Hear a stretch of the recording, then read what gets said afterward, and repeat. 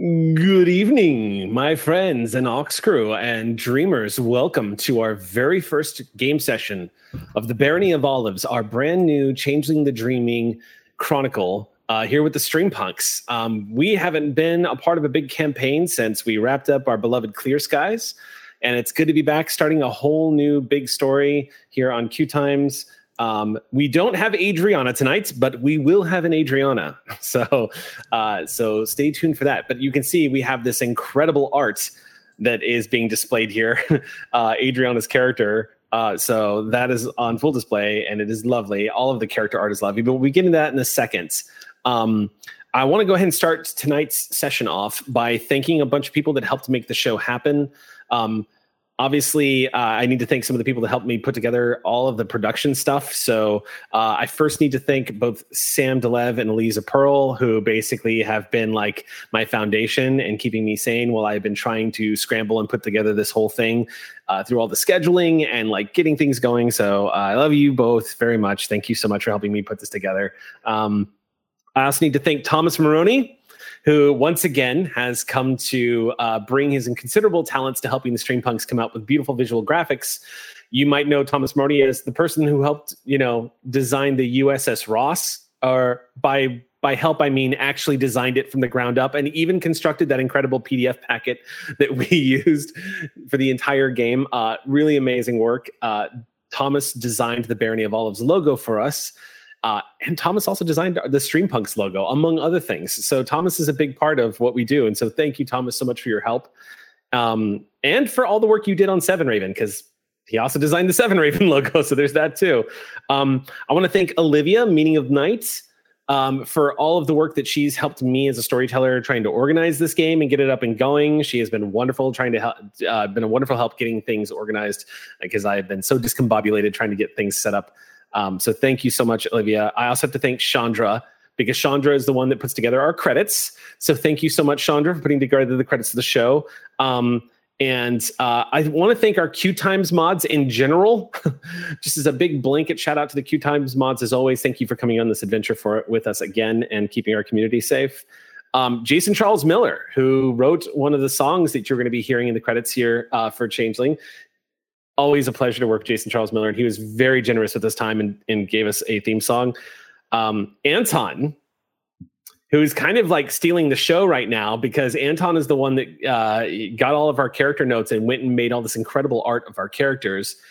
Jake from Q Times is the guy who cued us into Anton, and the art is incredible. So thank you, Anton. The work is amazing, and you're going to see all over the character reveals that you've been seeing this past week. You will see at the very top of that thread is a tag. Please follow Anton on Twitter. Please give him big shout outs. I also want to thank real quick Ian Watson of Onyx Path, who's been a friend of Streampunks from the beginning. Ian's great. He's done all these wonderful logos. Ian's responsible for doing the Streampunks Changeling logo that you have seen on our Instagram account. But Ian also created the first original Merfolk Kith token that you can see there on Sam DeLev's like screen there. That didn't exist. They're a Merfolk, or a very rare changeling, very rare, and the books don't have a Kith token for them. So we do now. Thank you so much for that, Ian. He shelled that thing out in no time. See what I did? I've been spending a lot of time around Sam. All right. Also, obviously, I need to really just give a huge thanks to Jake, who not only, I mean, I always praise Jake because Jake gives us a home to stream our games, but Jake also does a lot of work for us, and he don't get paid for it either. Like, he's doing a lot of like heavy lifting, and we are deeply grateful for that. So thanks, Jake. You can cut in and say you're welcome. You can make me feel gratified. You can say you're welcome, Jake. Hey, yeah, you're sorry. welcome. You're welcome. Thank you, Jake. Also, as a bit of a side, just real quick, before we hand things off, I also want to thank the streaming community who has kept Changeling the Dreaming alive and well in the decades that it's been published. There have been huge swaths of time since Changeling the Dreaming 2nd edition to the 20th anniversary edition where there simply was no Changeling content coming out. But that didn't stop dreamers like yourselves from going out and making content and running the game. There are some people that are right now discovering this game for the very first time ever. It was the 20th anniversary edition came out, I think 4 years ago now, something like that. 2016, I think, is when it came out. And I've been wanting to run it for this group ever since. But in that meantime, I want to thank everybody who has ever made a lore video about Changeling, anybody who has ever shown their live games. I want to thank B. Dave Walters for doing streaming across New York, because it was cool as hell to see him pick that up. I mean, B. Dave does everything World of Darkness, but thank you. You can find streaming across New York here on Q Times. Happy Jacks is another channel that did the Clockwise Courts. Thank you so much for keeping the dream alive there. Of course, I would be remiss if I didn't thank a long-running chronicle that has the most genius name for their show, Changeling the Streaming. Well done. And they wrapped up their chronicle some time ago, but they were just like, if you go and watch it, it's so wholesome. It's literally just a bunch of friends playing Changeling the Dreaming. And I just have to give a big shout out to them and to everybody who has kept Changeling the Dreaming very much in the forefront. As I wrap this up, I just want to say Changeling the Dreaming over the years was not the most popular game in the World of Darkness. It always fell to the back of the line because the popularity was with Vampire, Werewolf, Mage, and Wraith. Changeling was difficult for a lot of people to wrap their heads around in the World of Darkness. It was a vibrant, colorful core book that invited imagination and hope. To a lot of people who saw that right off the top, they thought, what does that have to do with the World of Darkness? I'm out of here. They saw a art piece of a very happy bear wearing a green top hat and a petticoat walking across the street and thought, I don't want to play that. I want to play a gangrel ripping somebody apart. For those of us who explored Changeling and fell in love with it, we've kept it alive all this time. And there's a lot of people out there that had a hand in that. So I just wanted to thank everybody for that. And I'm glad that we finally get to visit this world. That is my huge, long-winded thank yous at the very top here. Does anybody have any announcements that they would like to eventually share with everybody? Well, wait, what's the date? What's the date? Oh, no, I can't say it because I can't say it because we're still under NDA. And even though by the time this airs, it will be out in the open, I'll just say this. We're probably screaming about something on Twitter right now. Check it out. All right. Does anybody have any announcements? Anybody think they want to get out of the way here that for the show that's going to air on the 7th? I don't know things I can say, so I'm just going to sit here. Oh, I have a couple things. Coffee? Yes, go. I had to literally look at my calendar to make sure it was, so today is the 7th, and that means that tomorrow we're going to have a new episode of Metagame on our exclusive Discord for our coffee supporters at the $10 or higher level. The Metagame is going to be a game called Beyond Mars, and it's going to be run by its creator, Nathan Blades, and it's so dope. Sam is playing in it, and Markia McCarty is playing in it, and I'm playing in it, and we're going to have a lot of fun. So check that out. And then I'm also playing in I think it's a 5-shot D&D Beyond adventure that is called Unwelcome Spirits, and it's basically using Explorer's Guide to Wildmount, those adventures. So we're playing in the Critical Role world, and I've watched like 4 or 5 episodes of Critical Role, so I'm not the most well-versed person on it, but it is very fun to play in this world that people that we know and love created, and we're having a lot of fun. So that's Wednesdays at 3 p.m. for the next few weeks. Sweet. I think that's it for me. Okay. I think that's it for us. I think we can actually jump in. Oh, yes. Sam, you had something? It's just we've been looking forward to this for so many years, and it's the thing that we've spent months putting together, but like years putting our hearts into, and it's just excited. There it is. There it is. Let's go ahead and begin the chronicle of the Barony of Olives. Before we get started, I'm going to inform the players about a rule that is going to be a home game rule for this particular chronicle, and it's because of all of you, Ox Crew, also known as the Dreamers. Y'all are responsible for making Streampunks possible and this chronicle possible. those of you who are part of our coffee, are supporting us on coffee, there is a tier, the Super Punk tier. Each Super Punk in that tier is given a story point. In the previous game, story points would allow for rerolls. Well, in the World of Darkness, particularly this one, it's not quite as potent as that sounds. However, I'm going to have it function two different ways. So this goes for everybody. I'm keeping track of how many you all have. So right now, currently, you have 1, 2, 3, 4, 5, 6, 7, 8, 9, 10, 11, 12, 13, 14, 15 points because of all the incredible support from Coffee. We have 15 Super Punks supporting us. So because of those 15 Super Punks, for the remainder of this story, which is basically like the adventure, not an episode.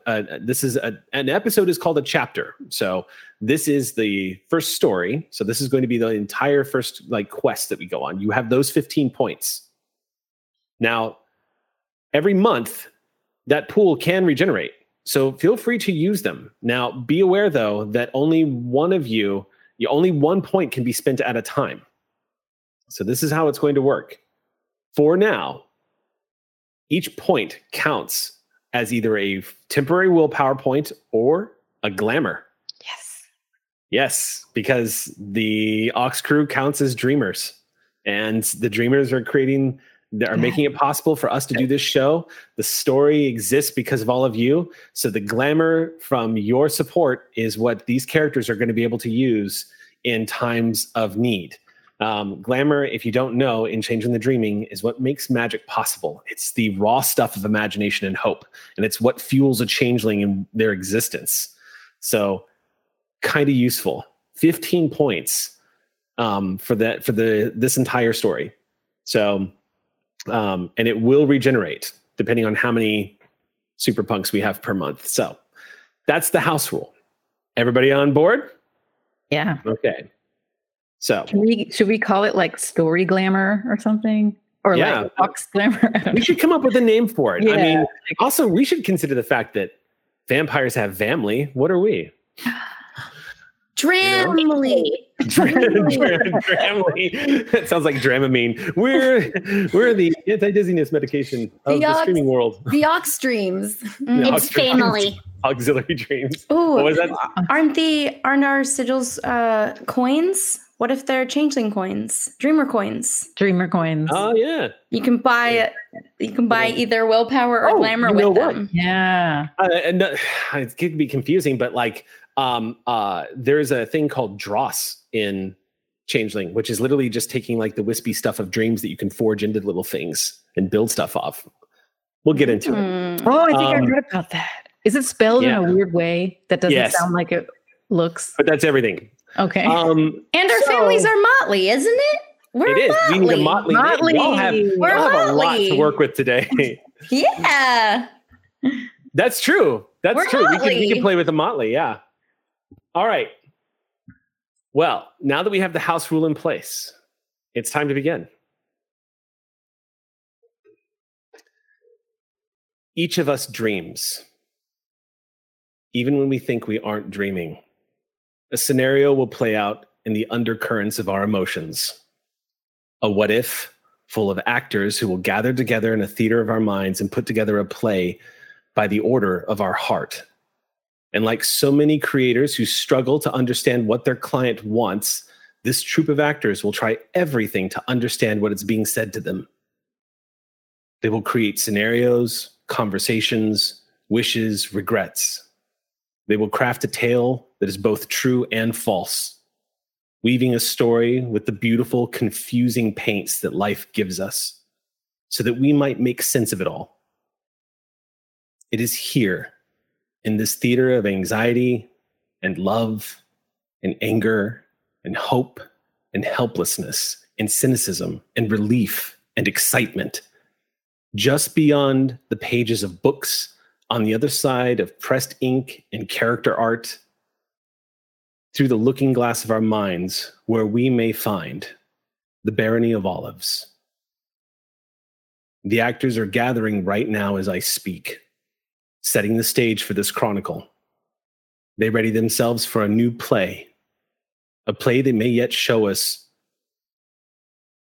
what our hearts are trying to say. The stage is a small city on the south central coastline of California, a city that's home to 12,000 people who go about their lives as we do. They stress about laundry money, time, deadlines, promises. They wonder about what happens after we die, whose car alarm is going off, and what the weather will be like tomorrow. They move around in their mental mazes, occasionally breaking free for just a brief moment to marvel at a color, or crack a joke, or sing out loud despite their fear of being judged. They're an ocean of life, beautiful, frightening, human chaos. And just like us, they are unaware of the dreamers that are moving among them. They are tragically unaware that the dreamers are they. And on this cool morning in the final month of winter, the small resort town of Point Caseta begins its day once again with a beautiful sunrise over the ancient Pacific Ocean. The people of the point awaken to their coffee timers and text messages. To them, it's just another day in their lives. But to the changelings who dwell here, it is the time of the monthly court gathering at Point Reed, the freehold and sanctuary for the changelings of this small city. The oath of fosterage has been fulfilled, and the seining is done. New changelings have joined the barony. It is time for the dreaming to rejoice, for even in this time and in this world of darkness, with every new changeling, a spark of hope is renewed.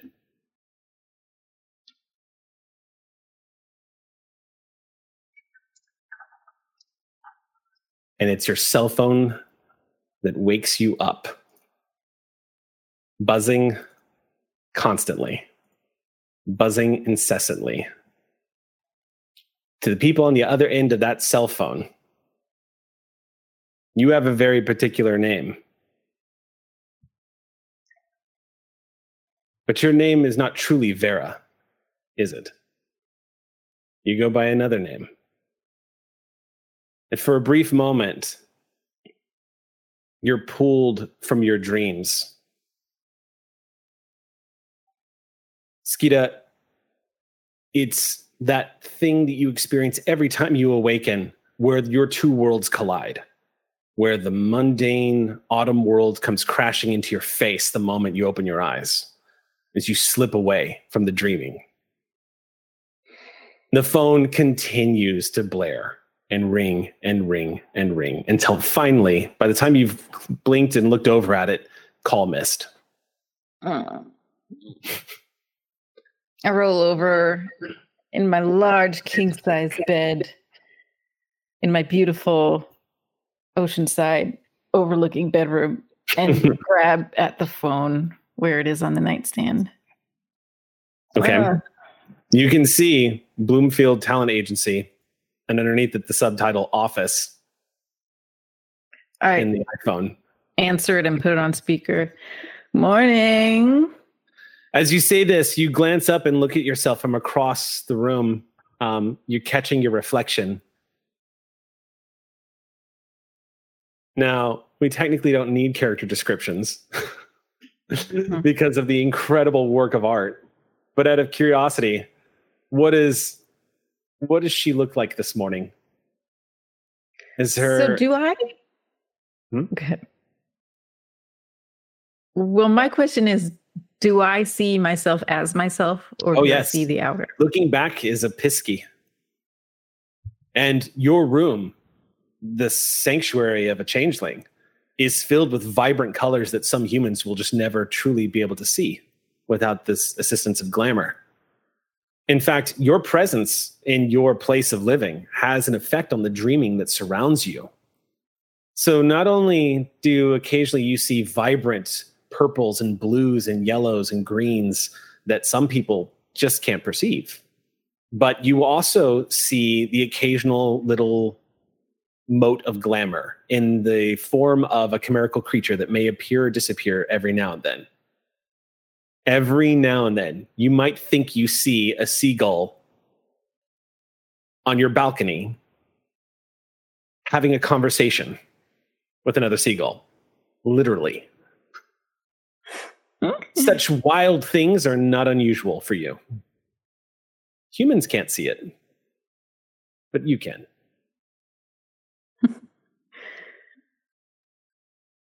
So looking in the mirror, I see myself in my Pisky form. I'm splayed out on the bed. The sheets and blankets are all, around me, bunched up, because I'm a very active sleeper. My hair is all mushed up and it's not in the perfect little halo of hair it usually is. And I'm wearing a kind of like sleeveless kimono, a long silvery robe that has specks of magic and beautiful glimmering colors that doesn't look to humans what it really looks like.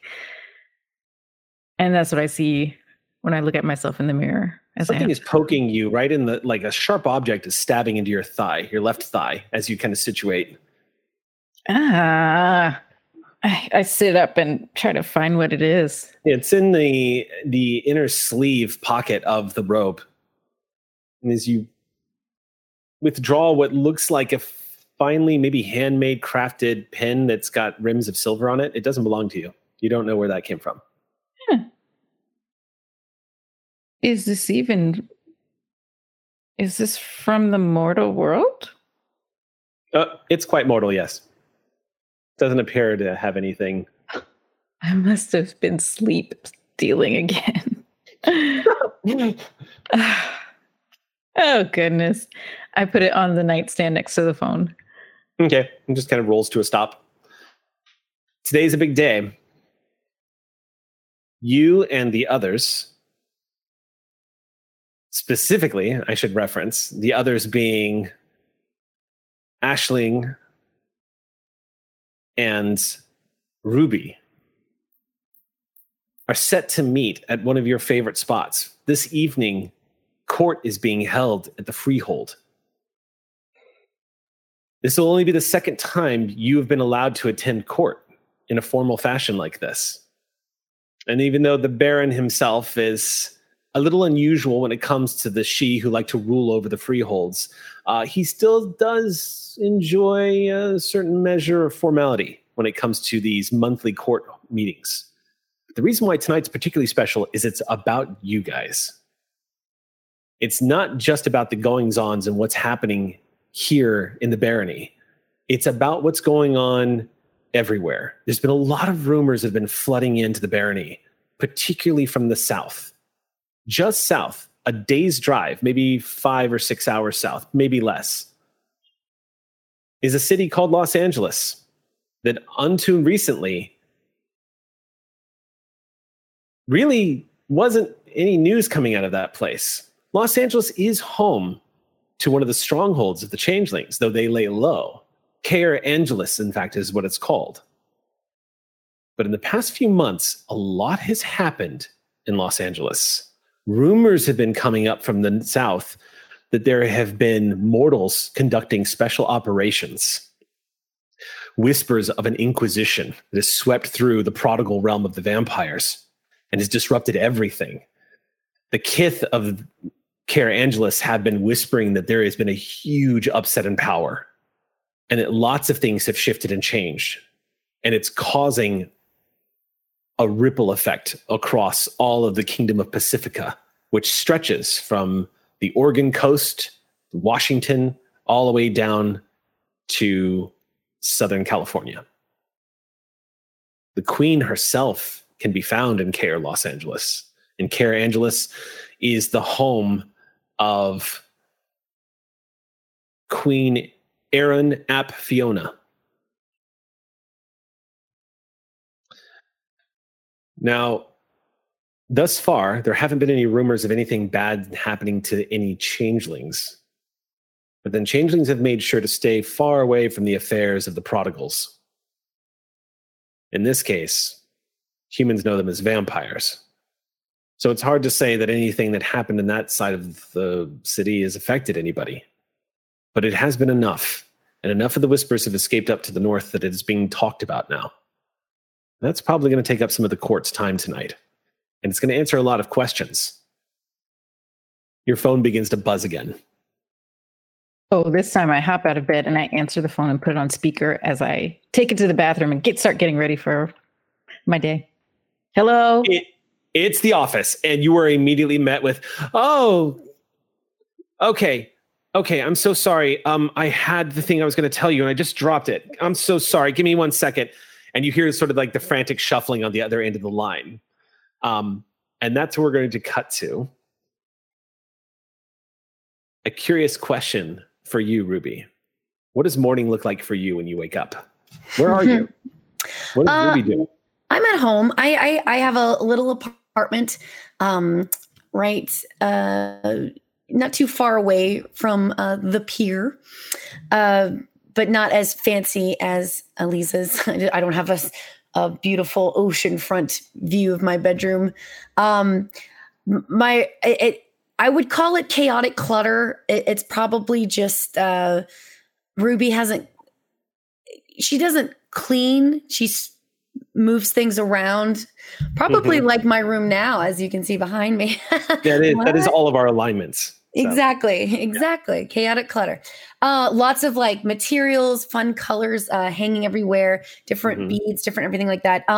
Knowing that I will probably have to get up and work today and be up and about. I got dressed the night before so I could hit snooze as many times as possible before actually having to get up. So I'm actually already wearing what I'm going to be wearing today. I'm just going to spray a little smell good stuff on top to where it's just like, oh, yep, completely fresh and ready to go. Ruby has little bun things on her head that she's too lazy to brush through. She'll wash it the next day or maybe the next day after that. But it's great to keep, random things in when I'm running around, like a pencil or some paintbrushes or something if I need an extra pocket. So yeah. So you've just opened your eyes and you immediately kind of hit snooze again. Hit snooze again. You close your eyes and just try to drift back to sleep, and you feel a gentle pinching sensation on your eyelids, and then a very uncomfortable, like if you've ever, of course, pinched your eyelids and deliberately lifted them, it's not the best sensation. It's just kind of the discomfort of the light immediately making its way into you. You see, waiting for you on the other side, there is what looks like a small purple tiger cub with black stripes, maybe 1.5 feet tall. And I do say tall because it is standing on its back 2 legs.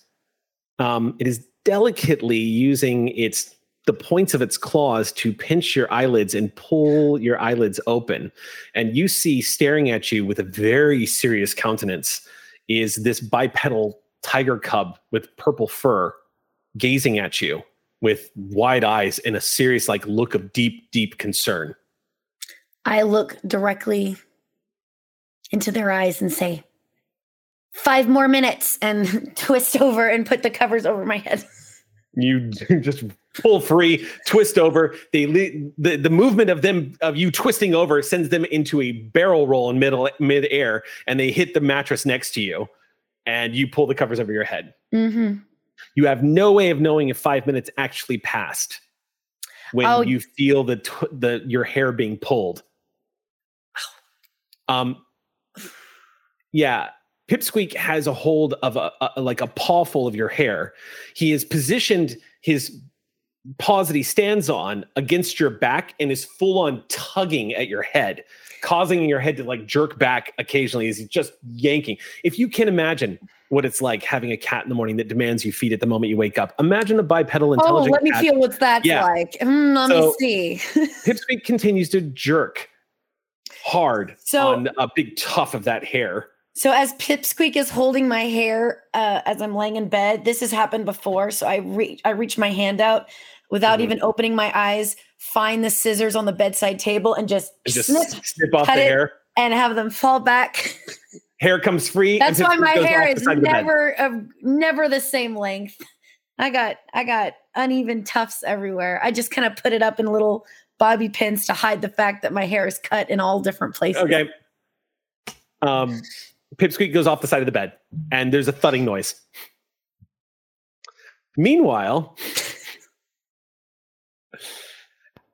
Aisling. Yeah. Where do you find me? Mm-hmm. It's early morning. Okay. Sun has just started to rise over the Pacific. Yeah. So the camera sort of zooms in the stage of a very light gray wood bedroom. All the surfaces are very clean, but the floors and corners are piled with trinkets and toys and memorabilia. They all look very old, very antique. There's a bed against a door, and it is perfectly made bed, and it's all light colors, pale blues, and the window has big dark curtains covering all of the light. And then from under the bed, you just see a hand reach up from underneath and touch the top of the bed looking for a cell phone. And until she can't quite find it.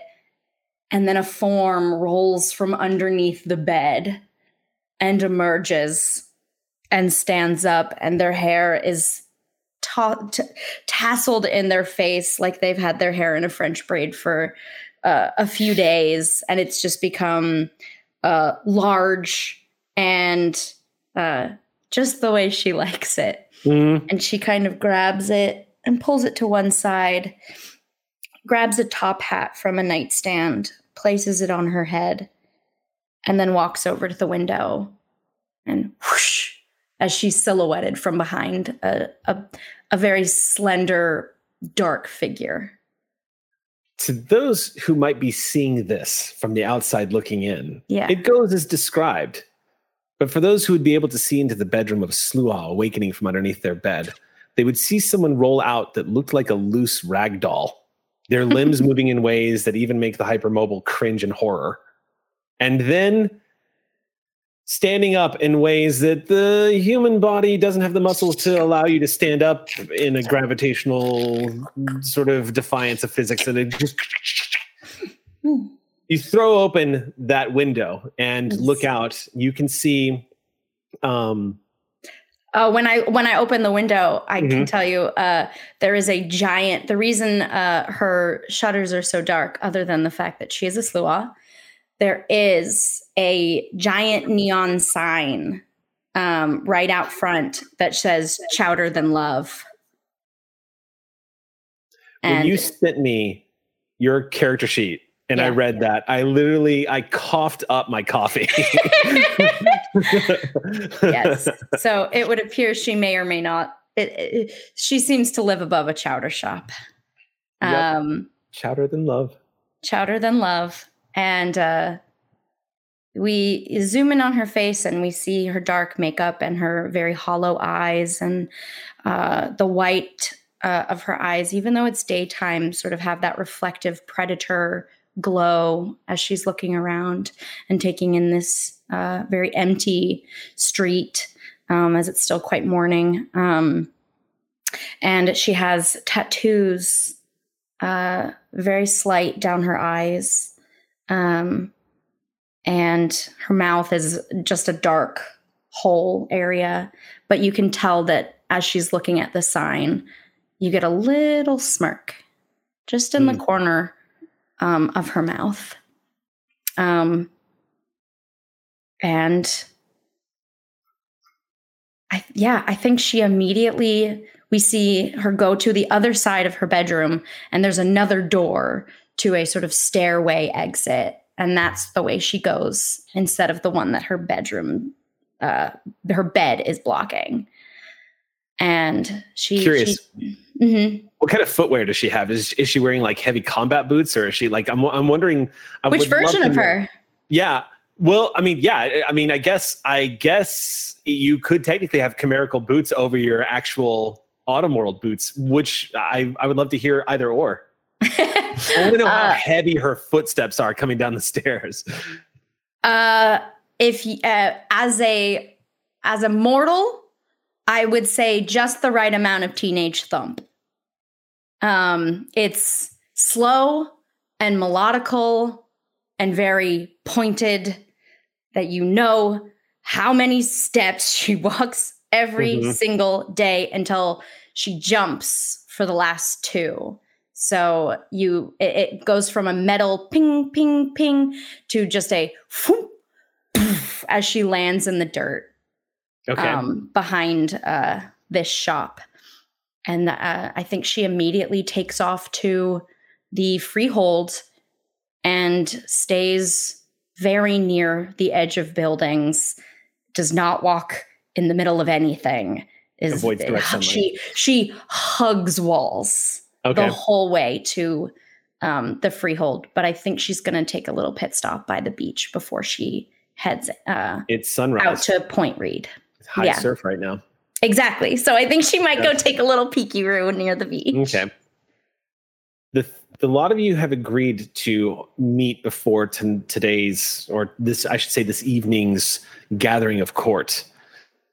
The gathering of court is a big deal because the entire community of the Barony of Olives is going to be there tonight. All the nobles will be in attendance, and the other 2 motleys that live here in the barony will also be in attendance. It's a big deal to see everybody gather together in such a thing, but into such a formal setting. But it's always great to get your way into the freehold. The balefire is always welcoming to see, even if you're not willing to partake of the glamour that it exudes. It always creates that sense of joy in that you feel closer to your changeling selves when you are there. So it's always an opportunity. Of course, the doors to the freehold are available, and they are open to all citizens of the Barony of Olives. You can go there whenever you please, and you can enjoy the atmosphere there wherever you please.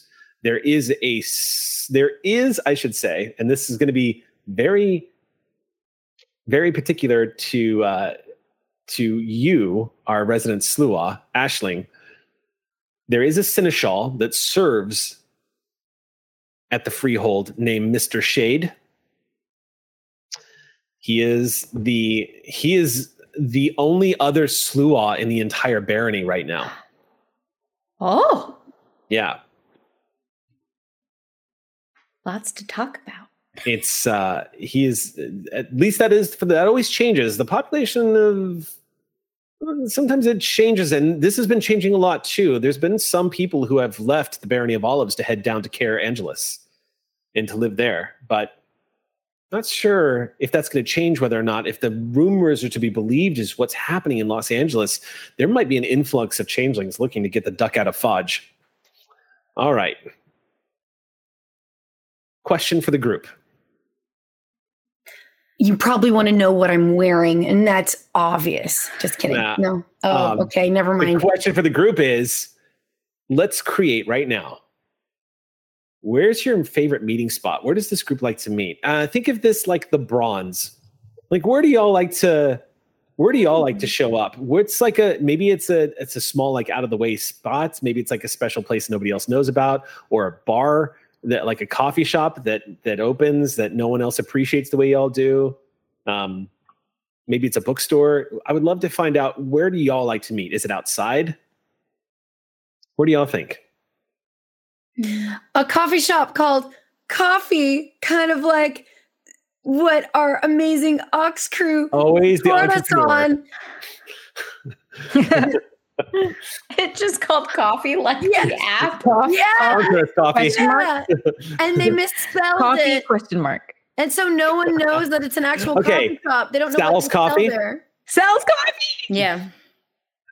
All right. There you go. Y'all are scheduled to meet. I'm going to write it in. It is now part of the lore. Sal's Coffee. Can we put a question mark, please, as part of the logo or something? There's a question mark because they obviously didn't know how to spell it. Yeah. So most people don't know it's a coffee shop. What's Or a sometimes- Ko-Fi? They think it's All right. Most people think it's an internet cafe. a Wi-Fi, but they don't have internet. They don't. No. Very confusing place. I've checked But we four like it. times. Sal's Coffee Shop. Because no one All right, goes so there. Sal's very much. Coffee. It's like our own little place.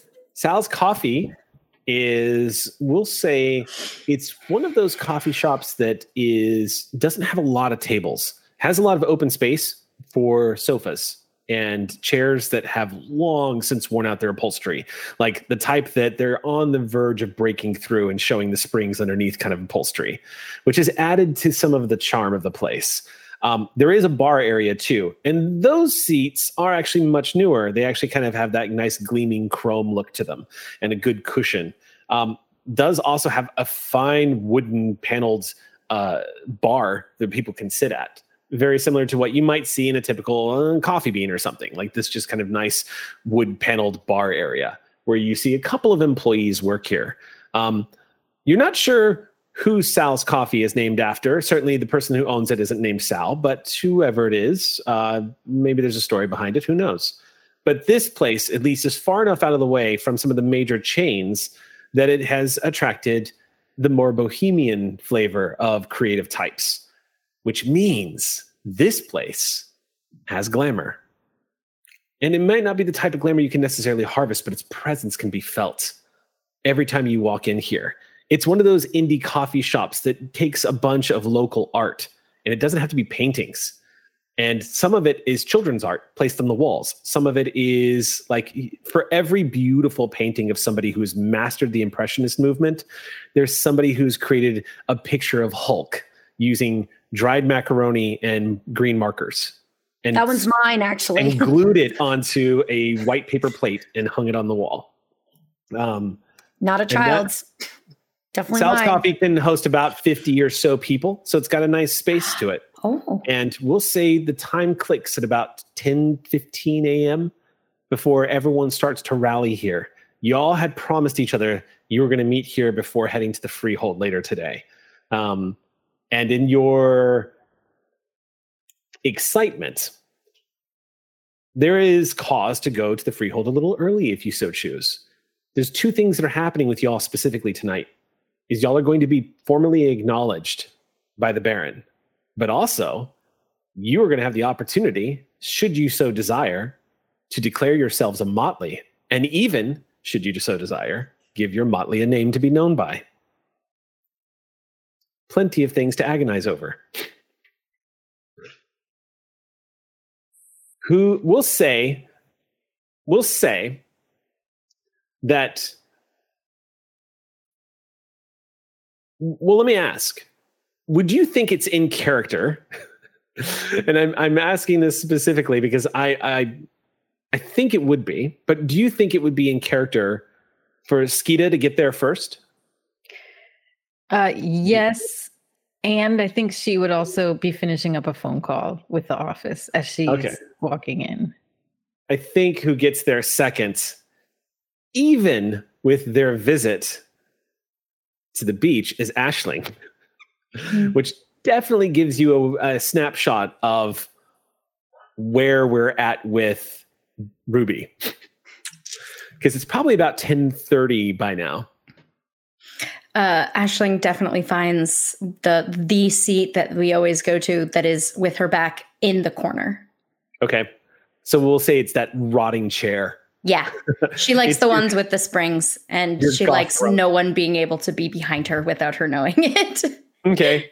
So then positioning herself right in front of you, Skeeta, you see Aisling enter the room, stepping into the coffee shop, wearing her signature top hat that some mortals look at questioningly because it looks like an old thrift store top hat. To mortals, she looks like a very scrawny but tall 19-year-old who's in very comfy clothing, lots of grays and blacks and light blue or like gray blues. And she looks cool, but she definitely looks like she could nap somewhere like really easily. And she's a teenager wearing a top hat, which looks like, oh, what a funny kid.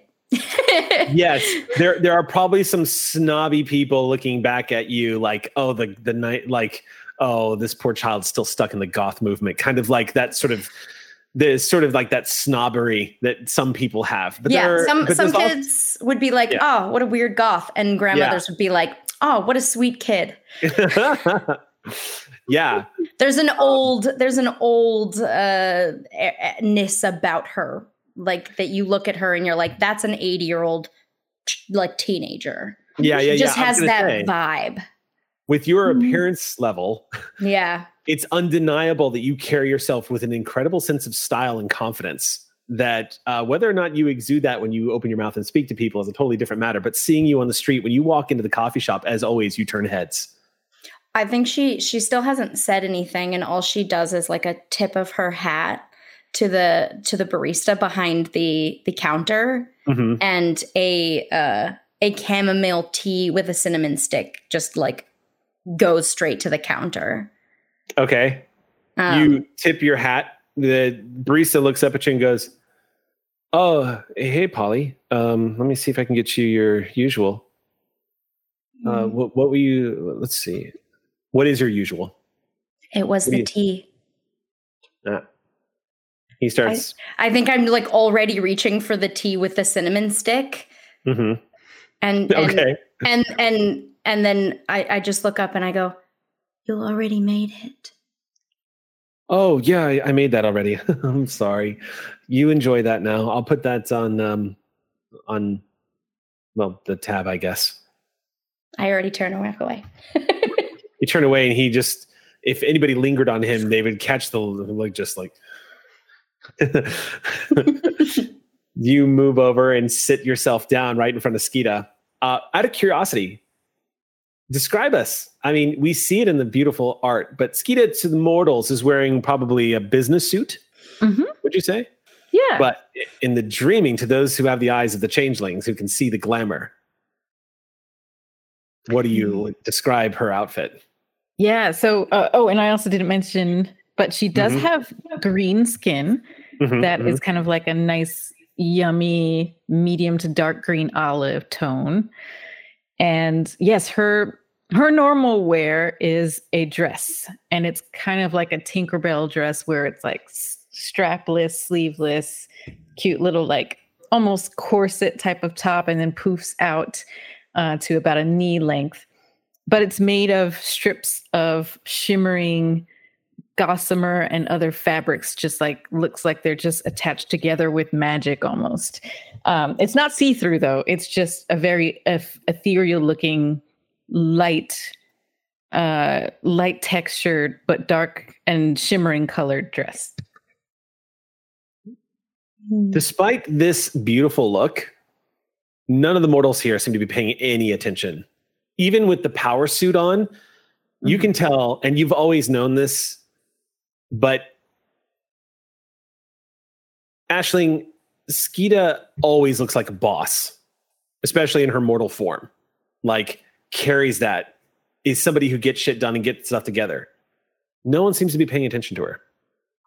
No one seems to ever pay attention to her unless she speaks up or says anything. You also notice, and I'm going to, we could actually willpower roll this if you want, but I'm going to just throw in just a little bit of flavor here. But I think there's just an unnecessary amount of sugars and like cup holders that have been accumulated over by where Skeeta is sitting. And she does not need them for her drink. And yet they have found their way and just kind of piled up off to the side. It's the pretty ones, you know? I think Aisling like looks, like finally makes eye contact with you for like a flash, and then looks down at a sugar cube. And then slowly extends their fingers while grabbing one and seeing if you react. Skeeta is just holding her caramel latte in a mug and sipping it and watching you with wide eyes. Spider on the web, just watching her take She slides the sugar cube across the table. picks it up, looks up at you one more time, plops it, and then goes back down. The ritual is complete. You managed to get a sugar cube away from Skeeta. Amazing. At about that point, we'll say, oh yeah, Ruby makes your grand entrance. Yep. Just chaos. Obviously, I'm late, but am I really? The door. You hear the little bell jingle, and you hear a little bit of chaos as like I bump into probably a little table of books and knock down some of the books. Go whoops, and go over to the bar where I get my coffee. My very extra large vanilla latte with a pump of white chocolate and butterscotch covered on top for some reason. I don't know why. And I'm wearing a purple long sleeve shirt with the sleeves bunched up, but the shoulders are cut out.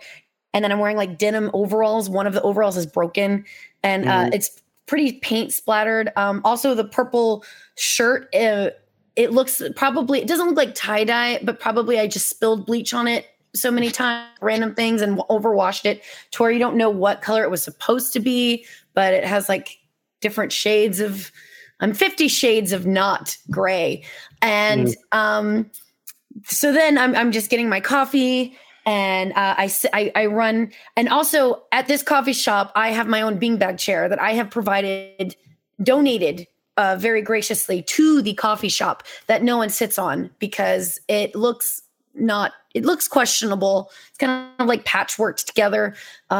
Maybe some of the kids would use it if they ever came into the coffee shop, but it's where I put the little beanbag chair right across from Skeeta and Aisling, and I plopped down with my legs crossed and my thing, and I was just like, my alarm didn't even go off. Crazy, right? And then I just take a sugar cube off the table right in front of Skeeta, throw it up, pop it in my mouth, don't even and then just. I'm renaming this game Bonnie the Dreaming. Like clearly. Aisling is watching you very intently, and then very quietly, she says, I like your haircut.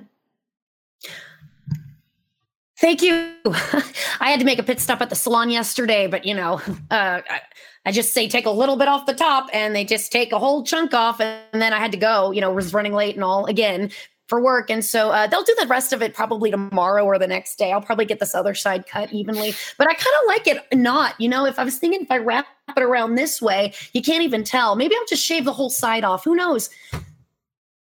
Nice hat again. You could have one of those very blunt layered looks. I think it would look really good. I mean, if I'm a very layered individual, I think that it would really, I think that it might actually benefit the look I'm going for, which is obviously layered. Yeah, if it's not too edgy a look for the school. I mean, they're pretty cool about me dressing the way I like, which is pretty nice considering I'm just really substituting half the time. And then, the after school programs, they're not really caring about what I do or wear there. So it works out. Edgy's like the new hip for the kids or something.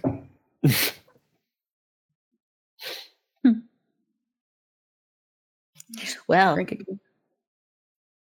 we're all here. Oh, does anyone remember this pen? And I pull out the pen. I'm going to ask the group. Does that belong to either one of you? It's definitely mine. I just grab it.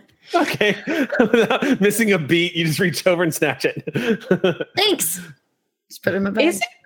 I actually don't want to ask out loud. Can I do a roll to see if it's actually her or, Oh, the first roll of the game is to find out if the puka is lying. Wow. It's perfect. Just repeat that sentence over, Eric. First roll of the game. All right. So, yes, you can roll to find out whether or not she is telling the truth. This is going to be a perception plus, I believe, this is going to be a perception empathy. Okay, perception. And Ruby, if you would like to resist, which I'm sure you would, this is going to be manipulation plus subterfuge. Okay. So what y'all will do is you will add up all of the dice that you see as dots between those two pools and roll it. You need 6 or higher. Every success counts against the other. So go ahead and roll those dice. Tell me how many 6s or higher you got. And if Okay. Oh, oopsie. I was supposed to. What happened here? I had my thing open. There it is. Okay, because and then it closed out. So now I have to go back to my dice of my digital dice. No, I swear. Okay, hold on. Let me count my.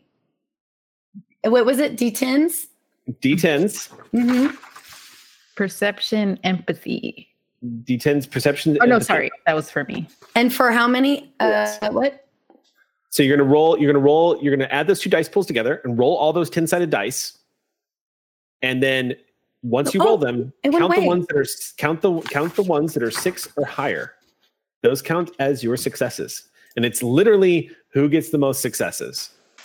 And yours is, what is she rolling? Manipulation something? Manipulation plus subterfuge. And you are rolling, technically I think it should be wits empathy. If you want to roll wits empathy, that's an option too. But perception empathy, because you're kind of staring her in the face and trying to figure out if she's lying to you. They're the same, so yeah, it's all good. And I already rolled. Okay. Oh, do I say something? I got 3. You'll never be able to tell when Bonnie is in or out of character in this game. I know. I got what did 3. You got 3 successes. Definitely mine. 5 successes. How many successes did you get? 5 successes. 5 successes. Your first roll of the game was exceptional. So 5 successes is like rolling a nat 20. So getting 5 you do realize I just had to roll 8 die. Yeah, it's kind of what you do. So she looks at you with all the sincerity and like confidence. There was something a little suspicious by how just nonchalant she was, but oh yeah, that's mine, and took it. But no, it must be hers. You think it must be hers? I'm going to take it back out. You can borrow it anytime you like. You know, I actually rarely wear it. I mean, I'm sorry. I thought it was a hairpin. Is that not a hairpin? I use it as a hairpin. I'm just going to put it in my hair because apparently I thought it was a hairpin from earlier. But no, it's an actual pen, right? Like a writing pen. Mm-hmm. That's the trouble. This is Bonnie talking, not Ruby. This is the problem of being from Louisiana. When I say pen or pen or pen, like I'm thinking a pen. Sure. Yeah. So I was thinking a hairpin. I thought it was like a pretty hairpin. But Ruby uses it as a hairpin and puts it up in one of her little buns, right? Mm-hmm. And the other one has a paintbrush in it. So it kind of matches. I think it works. You keep it. Thanks. It's mine. Oh, you know. Okay. So you should keep it. But again, feel free to borrow it anytime you like. Again, yeah. Oh, I have so many pens at home. It's fine. I'm sure I'll find more. Shall we talk about the fact that we might be in very big trouble later or receiving a very high honor? Yes, I suppose we should. Do you think that this call to court is a good thing or a bad thing? Ugh. I've never been to court before. Court sounds so boring. I object. You know, I almost went to law school. I just keep drinking my coffee. Did you? Yeah, this really wasn't for me. How many years? Oh, I said I almost went to law school. Didn't actually go. Oh. I did go to med school for 2 years, though. Ugh, too much blood. Not a fan. So, yeah, you know. But court. It's not that type of court. I know. I'm just, trying to make light of the situation. I don't like being in trouble. Well, why would we be in trouble? We haven't done anything wrong. Have we? No, we definitely haven't done anything wrong. We haven't been for very long. It's possible we did a slight without realizing it, I suppose. We also could have achieved some sort of honor that I'm unaware of. We could be receiving a medal. I like medals. I like metal, just in general. Shiny, smooth. They're okay, I guess. I have a few track medals at home, but I mean, those from when I was really young. I don't run much anymore. Skeeta, if you are looking at her, she seems to be lost in thought. Mm-hmm. And she's trying to access memories that she has not been able to access since her awakening. About something about maybe being in trouble. She's now worried that something in the past could have gotten her in trouble, and she can't remember like any of her past. So Ruby's thinking to the past week and a half of going. She's going through everything that she's done that was maybe questionable. Going like, so silence is falling onto the conversation where everyone's kind of like, "Did we screw up?" And Aisling is so happy. He just inserted that one little just chaos into the whole thing. And it got them all quiet. Hey, I'm curious. Hold on a second. I am curious. Yes. One moment. I have questions about this behavior. 1 second. Who's? the Slua. Me? Which behavior? Okay, no, you're good. You're good. What? I was looking at your Unseelie legacy. I was curious of how this. I was just curious. I'm not going to be super rigid about that, but I was just curious if you were entertaining a more mischievous side of yourself. But in this case, no, you're just being Aisling. Just being Ash. Oh, for Pandora, you mean? Mm-hmm. Yeah, no, these aren't secrets. These aren't secrets. Mm-hmm. Aisling isn't. Okay. No, these aren't secrets. These are just this is her exercising her knowledge and curiosity. And it usually making her friends go quiet in contemplation. Yeah. It's the only time Ruby's ever quiet is when you make her think really hard. Wait a minute. And Skeeta's quiet when she's stealing things because she's very stealthy. So if she goes quiet, you should check your pockets. In fact, I would like to steal back the pen. Okay. Amazing. That is going to be a roll to see if you can snatch it up. Okay, so hold on. It's in my hair. Okay. Yeah. Now I might exercise my thing if this goes down. I love this. Where they go? Kiss. We're such little weirdos. Yes. We are. It's so sweet. Okay. Yeah. So if you're going to try to swipe that, so I'm guessing like playing it off and maybe getting out of your chair to go return the teacup or whatever, the coffee cup. Okay. So I would like to try to perceive this. Okay. So Eliza. Uh-huh. She is going to roll a Dex plus larceny check here. Who? To steal this. Eliza is. Eliza. Okay. But I have a lot of decks. Okay. Yeah. So basically, Skeeta's going to be rolling her larceny check because she's trying to basically, pickpocket this out of her hair, as it were. Yeah. To anybody who wants to perceive this happening. Yes. The roll is a perception plus alertness check. Great.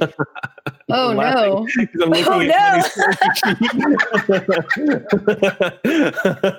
don't even think Bonnie, roll your one die. Wait. Hold the phone. Can I argue with you and say that I could do perception and streetwise because I have a talent in like con No. or larceny? I could roll my larceny perception because she's trying to larceny me.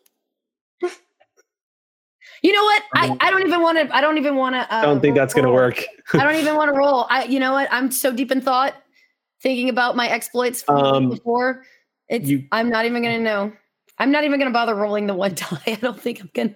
An argument could be made for a wits larceny check here, but honestly, you don't see, like, with one perception, I'm going to say she doesn't really see this coming. So let's go ahead and make the roll. You're not even going to bother rolling? No. Okay. Nah. So go ahead and make the roll, Skeeta. And Gina, it's the same for... Yes. I figured. And you said that if you have above 4 dots, you have a special in that. Does this apply to that? So specialty you get to pick. And you have to pick, it could be anything. It could be like, if, I'll give you an example. If you had like a brawl of 4 or 5, it means you get to pick a specialty for your brawl skill, which means you could So say, that doesn't boxing. apply to attributes. It would apply to the role, but you would need to have pre-selected it. Okay. So it's like picking something. You can pick anything that you think would apply to it, and it has a bunch of suggestions. So like if you were to take academics and you had 4 dots in academics, you could say astrophysics as my specialty. If it was perception, you might be able to say things like spotting things out of place, or Okay, I'll put more thought into that then. yeah, like alertness is eavesdropping, danger sense, fine details, wilderness, and streets. Okay. For like perception checks, specialties and perceptions are like vigilant, clairvoyant, discerning, insightful, detail oriented. I think detail oriented. I could see that. So then let's go ahead and make, did Skeeta make her roll? Yes, I got 2 10s. You got 2 10s? Okay. Ashley, what did you get for your roll? She sees it all. She sees everything. What's amazing, Ashley, is maybe you're not, it's hard to say. It's like one of those incidents where you can't tell if you're moving or if the train is moving. It's the same situation. You don't know if it's that Skeeta is just amazing or if Ruby just has no freaking clue what's going on around her right now. And you could have probably just dangled a cat toy in front of her and she wouldn't have noticed. But it's smooth. Wait a minute. Just smoothly takes that right out of her hair and takes her cut back. Ruby doesn't even notice that some of her hair falls out of place. I'm used to that. You are very easily pickpocketed. Why would you say that? Is that one that maybe that's when I can? That is what she says to you. She just says it directly to you. You have no point of reference for where that's coming from, though. Oh. You have no idea why she said that to you. You have no idea. I'll be like, well, when I'm distracted, I'm probably an easy mark, but then I'll just pickpocket something back. That seems likely.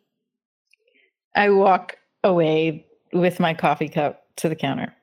Okay. That was me activating my Pandora, by the way. Oh. I'm gonna go to grab something to like write something down and reach for the pen and go, and look around and not realize it's gone and just pull a pin out of my bag. I'm like, oh, okay.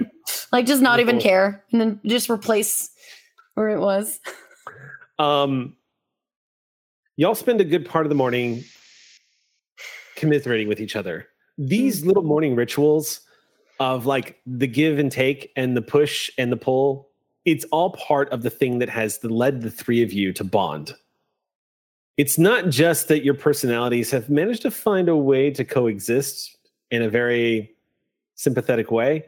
It's also the fact that the three of you are among the newest of the changelings here in the Barony of Olives. It kind of immediately off the bat developed into a looking out for each other kind of thing. Even though y'all don't really know each other's histories very well. You're not even sure where the ritual of meeting up at Sal's Coffee, ? Came into play. It's really a miracle I'm here. I feel like we're like the new kids on the block. So we're just kind of like, hey, you look confused. I'm also confused. This is great. We can be confused together. You were very shiny. I liked that. Can they see Pipsqueak, or is it just me? No. That sees So Pipsqueak cannot be. Pipsqueak has difficulty operating when mortals are about. Right. If humans are around and are looking directly at like what's going on, Pipsqueak doesn't materialize or isn't there or is hiding somewhere. When mortals have their back turned, Pipsqueak can interact and do wild things and be mischievous. Can we say when Skeeta goes back to because I'm assuming the coffee shop's pretty empty right now when we're just this. If Skeet is walking back, I'm going to randomly roll. I'm going Okay. to pick up a 10-sided die and I'm going to rank it on 1 to 10 how busy the coffee shop is. okay. And I roll a 5, so it's so. Medium. Well, Yeah. we're probably in the. But y'all are non-busy regulars, so corner. nobody's coming over here right now.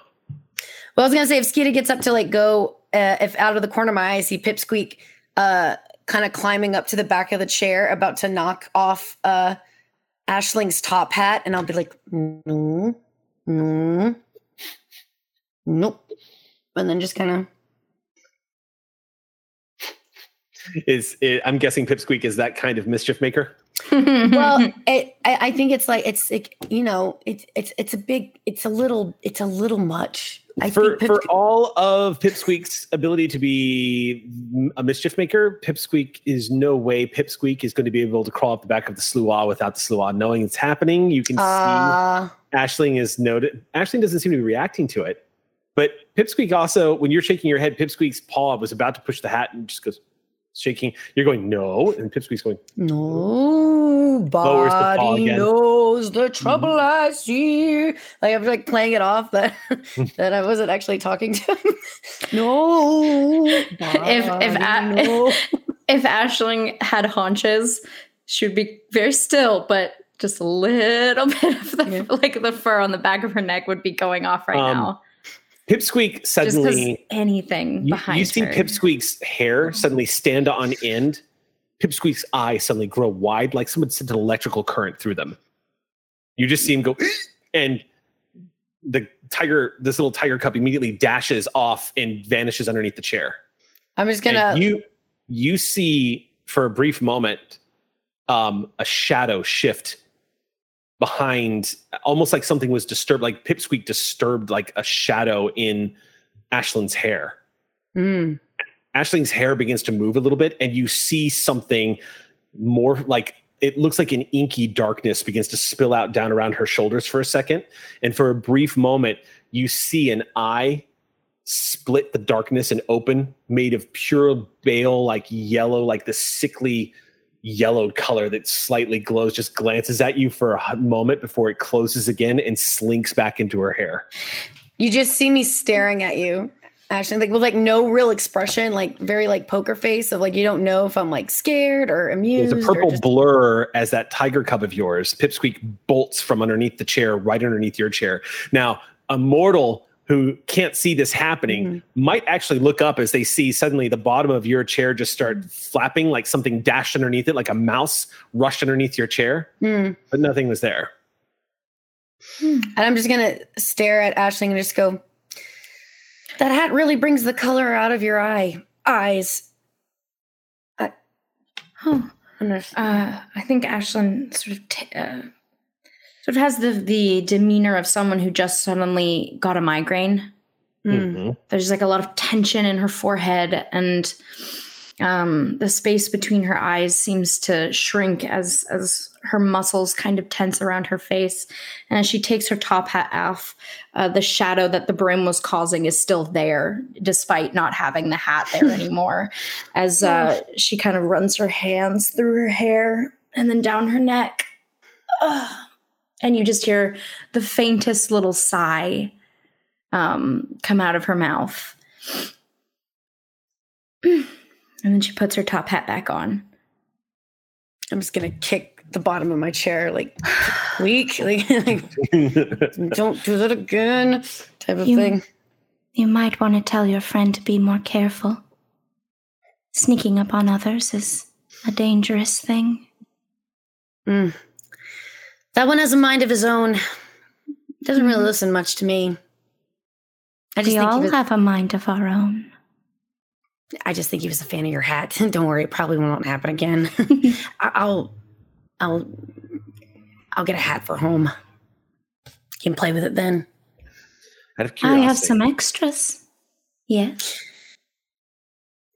What's your curiosity? My curiosity is I want to know, and you can tell me this, Aisling. Have they seen that before? Do you think that they've seen that before? No, I think the first time. I think that would be Pipsqueak has seen it in me. Yeah, I believe. I would say you might have seen the shadow around her, the like smoke that you just would have assumed was her essence. Like she sort of seeps. She tends to seep. She kind of has a little bit of like a mirage cloud around her at some times if you look at her too long. So I think you've noticed that, but I would say that might be the first time you've seen a different color eye. And it seems to be that Aisling isn't even noticing it. This is registering to her as something. She doesn't seem self-conscious about what just happened. She seems like, oh, I feel sick all of a sudden. And she maybe looks a little more displeased to be in public. And I think she maybe is starting to look a little more paranoid and a little more reclusive as she is she's like started to dip and she's like melting into her seat to make herself smaller and like is definitely melting a little bit and her hermit tendencies are starting to come out. In the past, Ruby's made jokes about like cleansing your aura, like with like crystals and like oils and stuff. And in the back of my mind, Ruby's putting in the back going, like, yep, not making those jokes again. not when the aura looks back at me. Oh boy.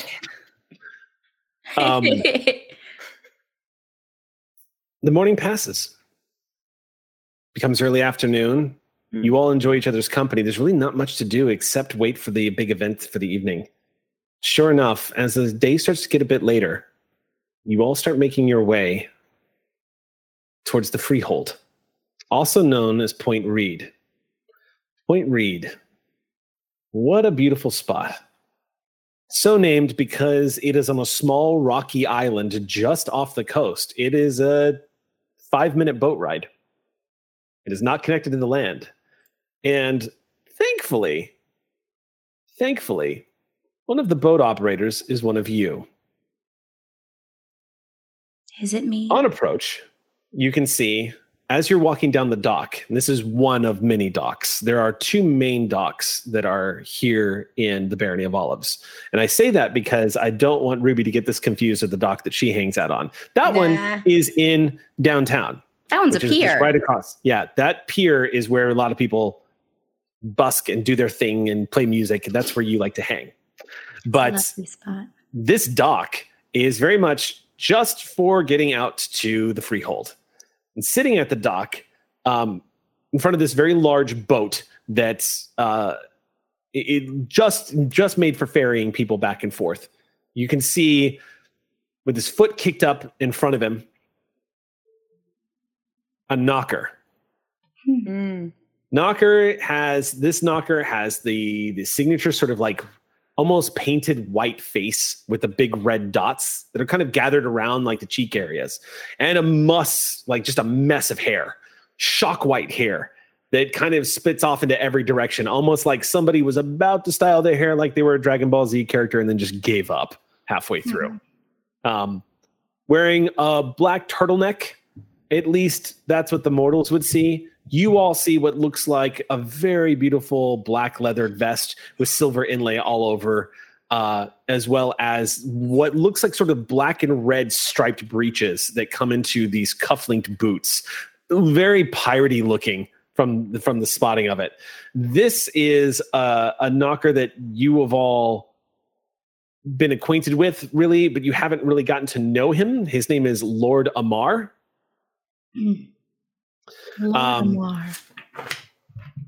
His full name is Lord Amar ap Dougal of the House Dougal. He is a lord.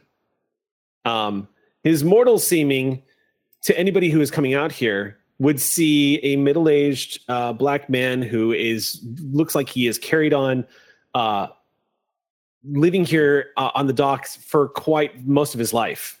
As a changeling, you see what would look like a black man that has like these white striped paints that kind of denote almost like the clown makeup that is almost like a mockery of a clown makeup, like a typical clown makeup that makes him into a knocker.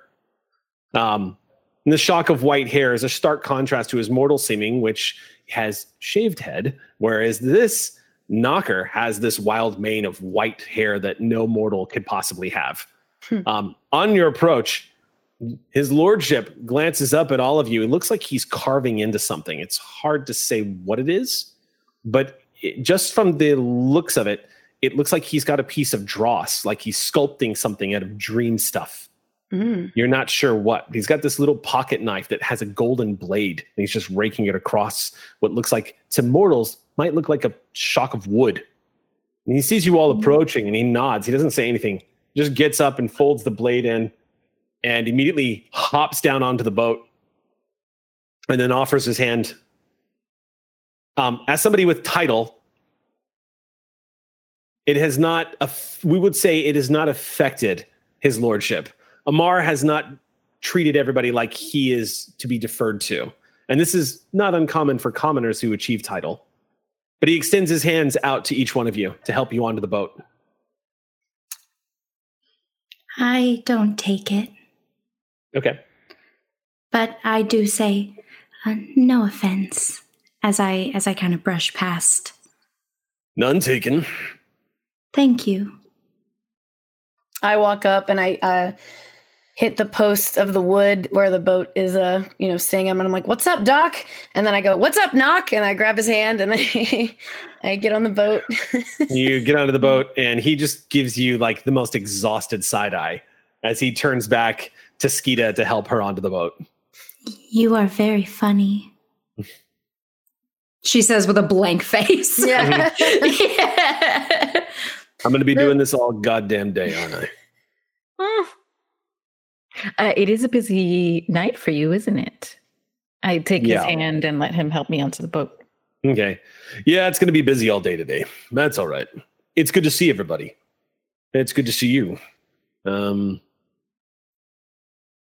good to see you. Is this all of you? For now. All right. But I don't know, maybe you could give us an idea of what this court meeting is about, per se. Have you word on the dock? I don't change diapers, kiddo. He just goes over and starts up the boat. The whole thing begins to shudder to life. It's at that point where you all realize this boat looks bizarre.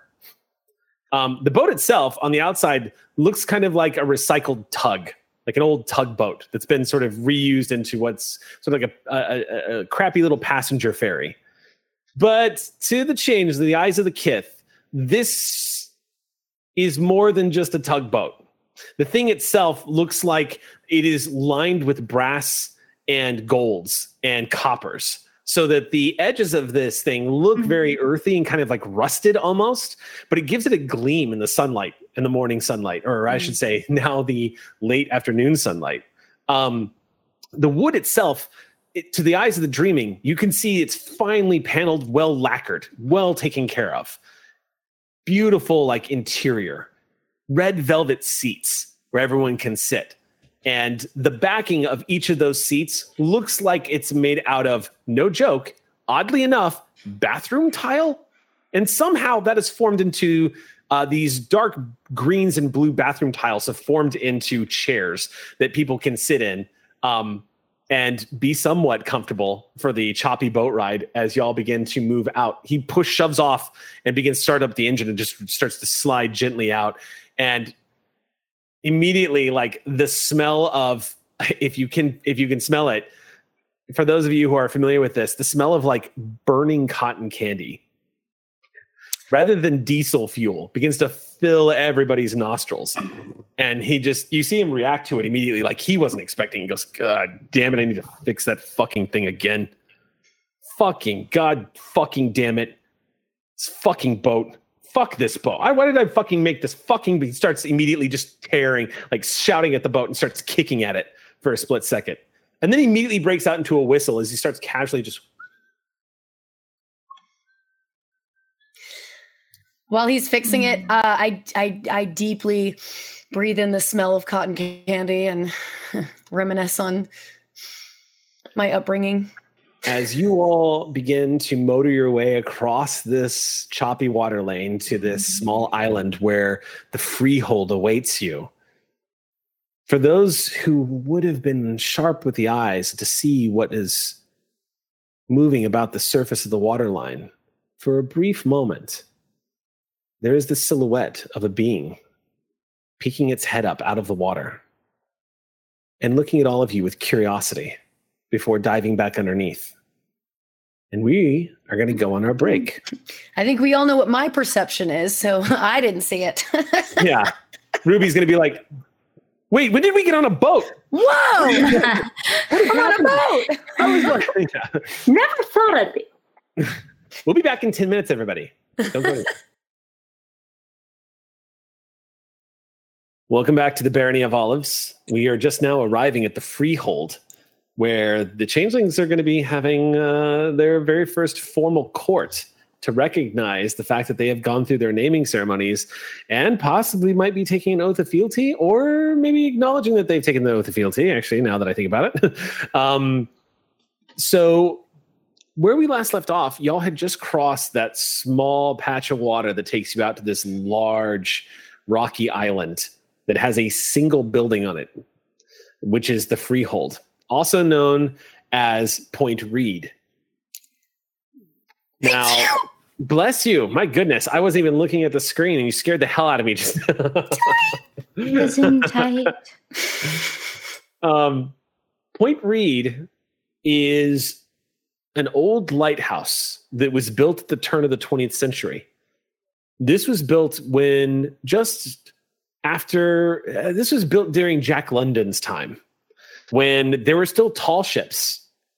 They were taking cargo in and out of San Francisco and the Los Angeles areas. Like, this is one of the old school lighthouses, built to look like a large manor with a large lighthouse top, like the lighthouse itself, coming out of the center of the building.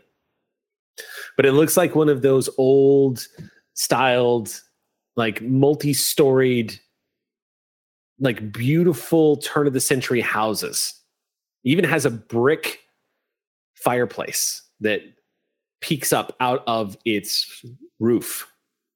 Even on the outside to the mortal world, who can't see into the chimerical reality that the dreaming is, it is a beautiful, well-built wooden lighthouse with large open spaces and like patioed areas, and a couple of other buildings that kind of circle around the sides of it. One of them happens to be a gift shop for mortals who come by and visit the lighthouse. This place is not off limits to the public. It's one of those places where a freehold exists in plain view, where the public can come and go and visit this place as they see fit, and even occasionally functions as an Airbnb from time to time.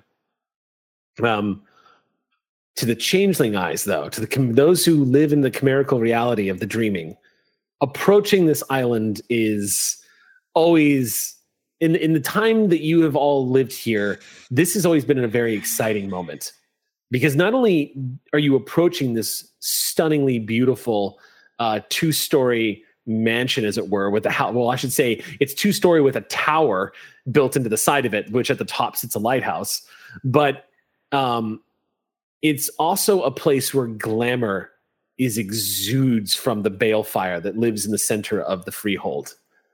Out here, you don't have the autumn world all around you, constantly pressing banality down against you and pushing back the disbelief, the crushing weight of the world of stress and the world that tries to deny your face side, constantly casting its shadow over all of you. Out here, everything comes a little more into focus. Think of it like you didn't know what Ultra 4K looked like until you saw it for the first time and noticed the difference. It's kind of the same sort of stark reality where you're like, oh, right, this is what it looks like. When you pull up to the dock itself, to the chimerical eyes, this lighthouse looks like something out of an old, like a place that would exist in the dreams of an Oscar Wilde novel or a poem.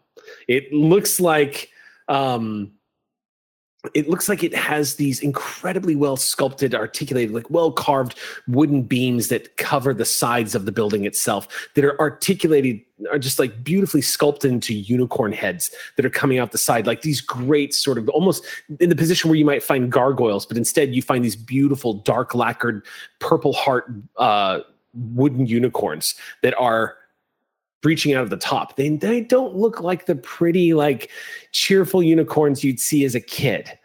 They look more in keeping with the coat of arms of the house that rules this freehold, House Skaha. The unicorns look almost a little, just a little almost on the evil side. They're just a little more angular, a little more serious, with these narrowed eyes that angle downwards like it's somebody with fury in their mind gazing at you with hatred, but no emotion coming from the coat of arms itself. Rather, just seems to be something of an intimidating coat of arms. You see the building itself is painted a deep, rich purple that gradiently begins to bleed into a soft blue towards the top. Almost like you were coming out of the depths of the ocean closer to the surface where the sunlight is able to break through. It's quite the place. And milling about on the outside, changelings, chimerical creatures everywhere. All of them milling about and having discussions. Some of them in the most fabulous garb that has been constructed by pure imagination and will, sculpted around them, draping off of them, stuff that are literally made of dreams. Gleaming golden armor denoting rank and also their status as a warrior. People wearing swords and sharing laughter as they're having glasses of wine with one another. But also, again, the chimerical creatures that are in play here. There are more than a few animals that only exist chimerically that you can see milling about. And a few chimerical creatures from the dreaming that also mill about here at the freehold. Particularly today when the doors are closed to visitors. Always on the day when they're holding court. As you were all pulling up, the Knocker Lord, and I'm going to have to get used to saying that, but the Knocker Lord who escorted you over here, the Dockmaster, Lord Amar, throws that rope right around one of these great pillars of wood, just sinks it perfectly and pulls it up as he basically starts lashing this boat up to the side of the dock and says, all right, get the fuck off my boat. Go on. Thank you for the journey, Lord Amar Abdugo. You're welcome. Lord Amar, we're friends, right? You shouldn't talk to us like that. How the fuck else would I talk to my friends? I smile. See you later. See you later. Have a good court. I'll see you later there tonight. Yeah,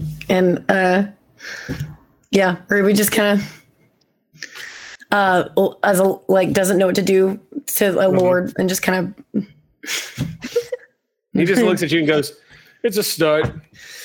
I'm working on it. Keep working. That's what matters. No, but seriously, get the fuck off my boat. Watch your fucking language. And then I just hop off. He doesn't really respond to that. He just goes back. I give him a wink. And hop off. Okay, you bounce off. Scurrying after you is your chimerical little mini tiger. Pipsqueak kind of scrambles up the side of the boat and grabs hold of the bottom of your pants as you're just like he doesn't want to get left behind, and you just end up dragging him up on top of the dock, and he just comes sliding to his stomach, and then he just stands up and then finally stands on all fours and is just looking around. Aisling is making a beeline for the keep. She's sort of like observing everyone, but is wanting to take in all of it as quick as possible to like get the lay of the land. Okay. And you notice like as Aisling gets closer to the building, the closer she gets to this sort of incredible amount of glamour, she starts to look like she's floating and far more otherworldly as she keeps getting closer. And then her arms sort of like keep stretching out a little bit, and she gets a little more spindly and a little more off-putting the closer she gets, and she just has this massive grin on her face. Okay. Yeah, the dreaming is close. Mm-hmm. The balefire that rests at the center of the freehold is the dreaming brought forth into the mortal world. It is an expression of the dreaming itself, and it exudes glamour and is given to changelings from whom the Baron decides to give it to.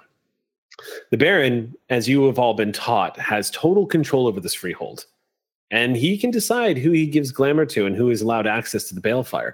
But even if that's the case, nothing can deny that the proximity, the fact that there is a trod here that can take you into the near dreaming, the proximity and the presence of all these other changelings here gathering and having conversations and reconnecting, it's otherworldly. You were removed from, you're not on the coast of California. You're now off the coast of California. You're on a small little island where only changelings are now.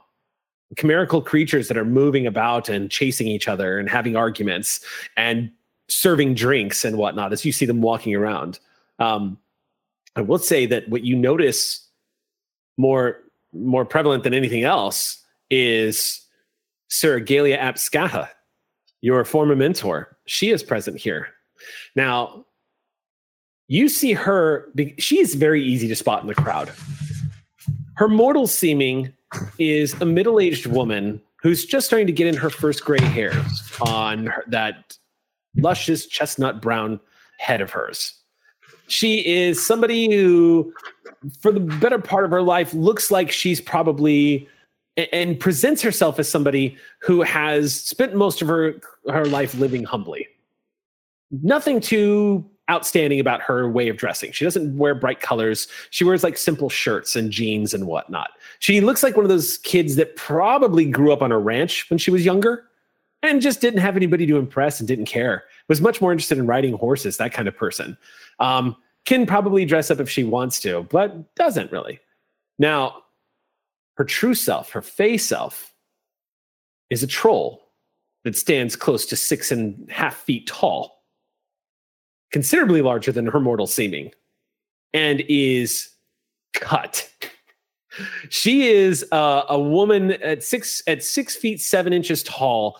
She is a blue-skinned troll with the short horns coming out the top of her head. The brown hair persists here in her troll seeming, but the breastplate that she has on that has notches that she accumulated during her early days as a knight, denoting the times during tournament where she has unhorsed people in a joust, is something that she bears with pride. You also notice the chimerical blade that she has on her side also stands out. It looks like it's made of the purest moon silver, all made of dream stuff, literally forged from the stuff of dreams. In the mortal realm, people would think that she had what looks like an old walkie-talkie clipped to her belt. But here in the dreaming, that is a blade that's about 4.5 feet long, and it exudes her authority of office. She is the right hand of the Baron and a beloved mentor to the three of you. She was the one that mentored all of you when you first had your chrysalis and woke up to your changeling selves. And the world was terrifying and scary. For those of you who were here, Barony of Olives, and not somewhere else having your chrysalis. But she was the one that introduced you all into the Changeling Society, who helped you understand some of the codes of conduct. For example, the things that had to have been said right off the top. Everyone knows you're a Pisky. Everyone expects you to be a Pisky. But you will find there's a very fine line when it comes to courtly etiquette. However, we'll work it out. It'll be fine. It'll be fine. Everyone knows you're a puka. Everyone expects you to be a puka.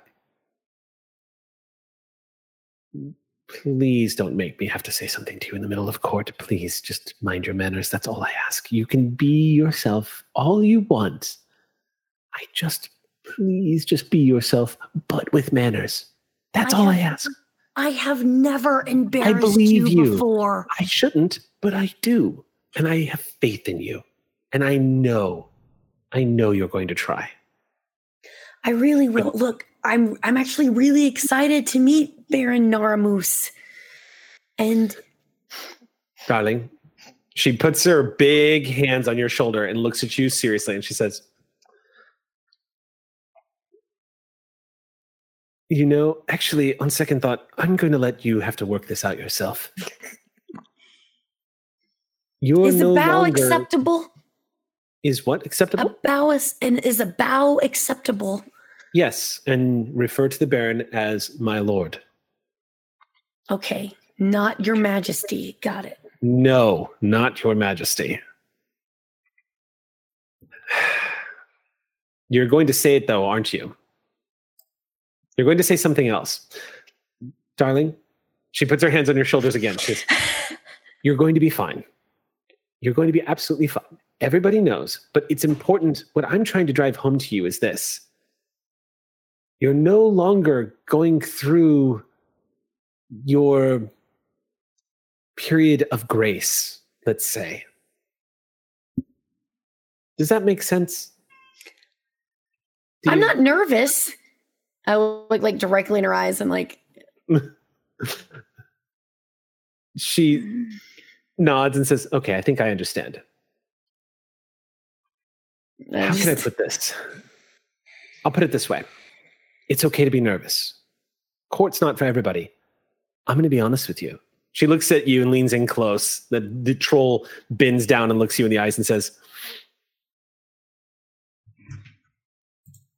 I hate court. Don't tell anyone I said that, but I hate court.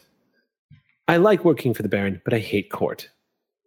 So when we have court tomorrow night, I need you to just be polite. That's all.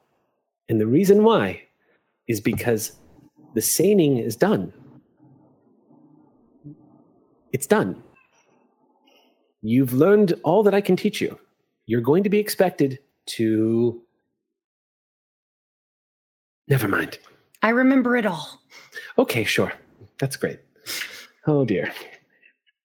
Cut to the present day. And as y'all are walking up the patio, she looks over from her goblet. Yeah, what? Ashley looks over at the teacher and has this flash in her head of feeling left out when she singled out the other two Fae at the meeting and didn't feel like it was necessary to talk to her. And she gets a little FOMO, even though she was glad no one talked to her. She still gets a little FOMO because she's still a teenager. Makes sense. Then just like kind of is a little angry at her at the mentor and just kind of like doesn't go say hi. Well, as all of y'all have left the boat and now stride up, you see her. She's holding a goblet and she acknowledges all of you as you're approaching, and she excuses herself from the two changelings who she's talking to, moves away from those two kith, and she moves over to the rest of you. And she comes to a stop as the two of you approach, and she says, "Where's Aisling?" She's right. I look for shadows. I don't see her. Where is she? She waves. She was right with us. I'm sure it's fine. She'll be here soon enough. She came with you on the boat, though, yes? Yes, she's here. She's here. She's definitely here. How's everybody doing? And she reaches over and straightens your jacket a little bit. Ruby, she just kind of says, "There's no way I can fix this." I'm not nervous. It's okay. You're going to be fine. I was nervous, and then I drank a lot of coffee, and now I'm just really excited. Wow, that has the opposite effect on me. Oh, really? Yes, I usually get excited, but then I have coffee and get nervous. Oh, I like coffee. She smiles warmly and says, "Tonight's going to be an interesting night. I've only just learned things in the past hour that I wasn't made aware of until the last minute." I get close. Tell us. I hate courtly gossip. I'm a knight. I don't engage in courtly gossip. And she looks around. She says, "But I haven't been sworn to secrecy on this matter either. Okay. There's nothing. I have no oaths preventing me from saying anything. It's important that I tell you both that. I'm a troll, and this is what I do. All right, come close." And she leans down. And as she leans down, at that point, just to get everyone here, as she leans down, it's almost alarming, but that's when you notice coming into frame is Aisling, who, how she was there, you don't know, but as Siwa heard secrets being spoken. Thank you. I was like, please let me dramatically enter. I think what you get is when it's like, you don't know where she came from, and only the audience gets privy to what just happened. And we see Aisling like grotesquely crawling through a tiny porthole, just like... so that she didn't enter through the main entrance. This hat pops out first. Yeah. And then Aisling follows. she starts when she sees you for a moment and then just exhales and she goes back into what she's saying. She says, Continue. what I'm about to say is true on my honor. We won't tell anyone. I love There's secrets. a galling here this evening. Do y'all know what a galling is? No. Did I ever tell you what a galling is? I might. Maybe. I remember. I know. If you want to Just roll remind- kenning, I would love intelligence to kenning. roll that. No. Roll intelligence kenning. Okay. I'm just going to say, I know what it is, but you should probably remind us since, you know, Naturally. I don't think Skeeta is quite aware. I For have. Skeeta's, you know, I know. What am I rolling? 4. 4 dice. You need 6s or better. No. I meant that was the total. That's total Oh, successes. nice. 4, I yeah. got 2 successes. What was Okay. what am I rolling? I have very high kenning. That's right. I forgot you are. So you're going to roll intelligence plus kenning, and I'm almost certain you didn't take any kenning. Yeah, never. I'm just not going to roll. You're like, what the hell is I kenning? totally know what it means, though. Hey, So you can no, just- but roll intelligence because You you've been know. around these two long enough, and they have a pretty decent score. So you never know. Ruby may have heard of them. all right. You know what? Why not? Let's see. Intelligence kenning. 1 success. Hey, at some point, I you heard it. somebody. word before. You overheard somebody talking about this, and you all know what a galleon is. Wow. Galleon has become a phrase that now refers to a very broad sect of peoples, but Yes. essentially, galleon are the rarest of the kith. Like mythologically rare. Yes, the type I of know. kith that you almost never see. And certainly no one here has ever bragged about seeing any. Definitely not bragged. No, not much to brag.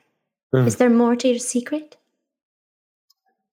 They are I knew most of merfolk. that. Mm. They're what? They are a merfolk,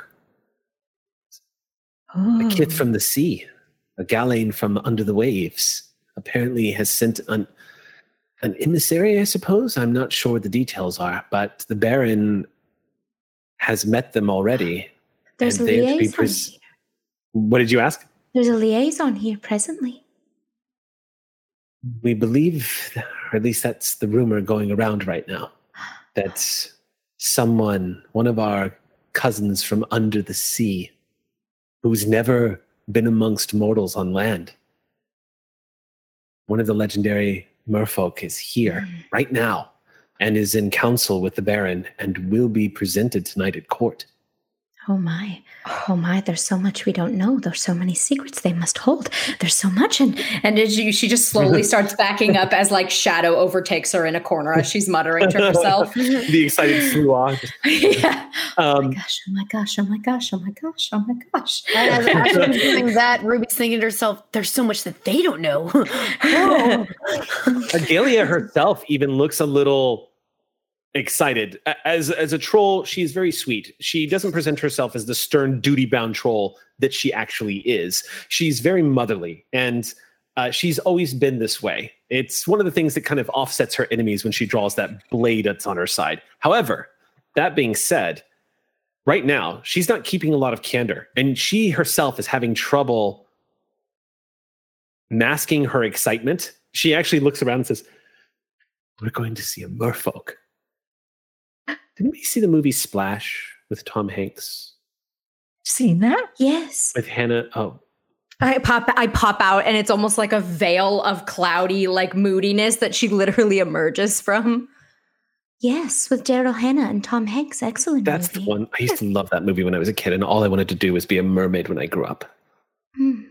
But now a member of the merfolk is here, and we're going to get to see one of their kind up close. It's happening. It's very exciting. But don't be afraid. That doesn't mean that your I am not afraid. your ceremonies, your acknowledgments, that is part of tonight's gathering. So we're not in trouble, right? No, of course not. Why would you be in trouble? I don't know. No reasons. Why would you be in trouble? She Yeah, looks lots at you. You see, she suddenly adopts that sort of, wait a minute. And she gives you a look for a moment, like she's waiting for you to confess something. But I merely suggested it this morning at coffee as an option. Ruby's completely ignoring this part of the conversation, like kind of looking as innocent as possible and pretending like she didn't hear the word trouble in their vicinity at all. Okay. I go back into my doom cloud.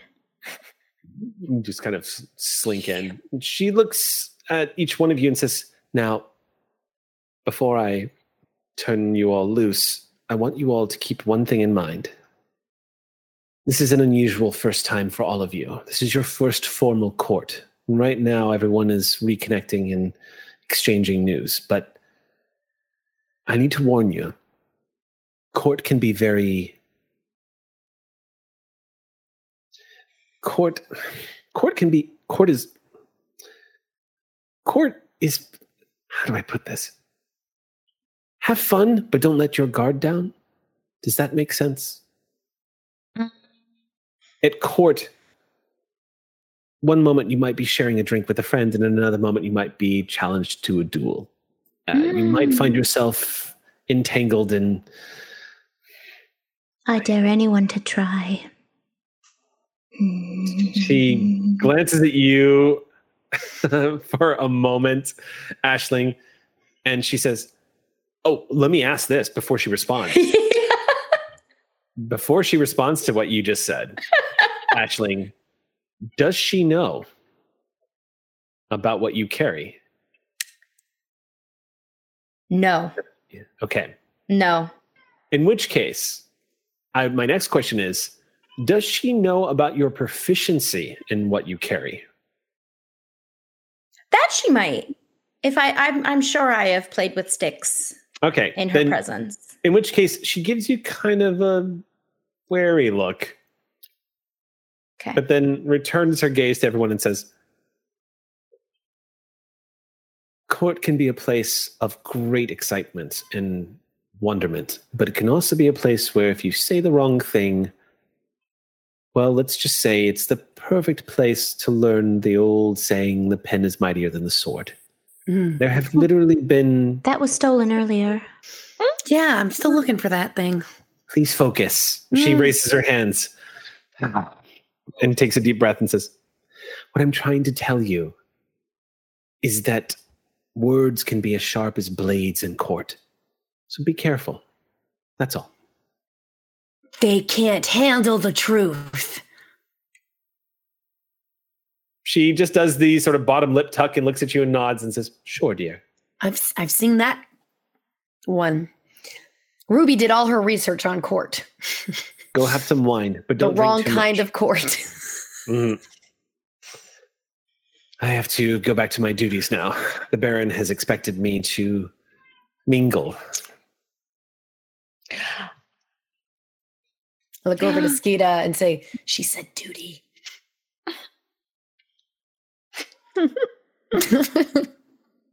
She also said we could have some wine. Yes. She did. She did indeed. We at Streampunks do not promote underage drinking, however. I know. I'm not gonna in go. this world of darkness. Ruby can handle her liquor very well. To be fair, you're also part immortal changeling soul. Yeah, so. we've been alive a long time. You've been around for a few thousand years. Yeah, you're old. Old man. So, indeed, the court does mill about out here on the patio area behind the great freehold of the Barony of Olives. Point Reed. This place has enchanted all of you. You have to wonder what this looks like in the dreaming, because it is reflected in the dreaming. Here in the Autumn world, it's accented with flecks and fragments of what's possible. From nightmarish unicorn heads that perch like gargoyles off the top corners of the lighthouse to these fabulous colors. But in the dreaming, this building probably manifests something is completely different, possibly a castle for all you know. Maybe one day you'll get to see it. But right now, all of you are surrounded instead by the people of court. There are two motleys here. I'm going to give you their names. There are only two motleys currently recognized in the Barony of Olives, though Motley isn't necessarily something that needs recognition. It's something that commoners can do without permission. It's simply getting together with a bunch of your friends and saying, yo, we're going to hang out like on a semi-permanent basis together and be a Motley. Jackets. Yeah, we're gonna Sharks and Jets. We're doing this. The Motleys, That sounds dangerous. I like Sorry, I got distracted because I immediately started thinking of that brilliant cinematography in the latest incarnation of that film. All right. So anyway, there are two Motleys here. You both know them by name. The first Motley is, they call themselves the Salties. No joke. They are mostly Seelie. There is an unseelie knocker amongst them named Knack Knock. But you don't really know them too well, except there is one among them that has been very, very approachable to all of you. And I'm going to go ahead and give you their name, they, them. Their name is Trips. Trips is a Selkie. And Trips loves being sociable and loves talking to people. They are constantly approaching and meeting new people all the time. Almost obnoxiously sociable, loves talking to all newcomers, very approachable. I cannot understate it. They're really fun to follow around a party. Yes, totally. We'll be the person that will introduce you to people that they don't even know, and then they'll introduce you. Yeah, I just want to follow and listen. You just want to follow them. I've actually invited them to some of the agency parties. Okay. Oh, Trips would get along with that pretty great. So Trips is about 5'5". Has very narrow features. Trips in the Autumn world.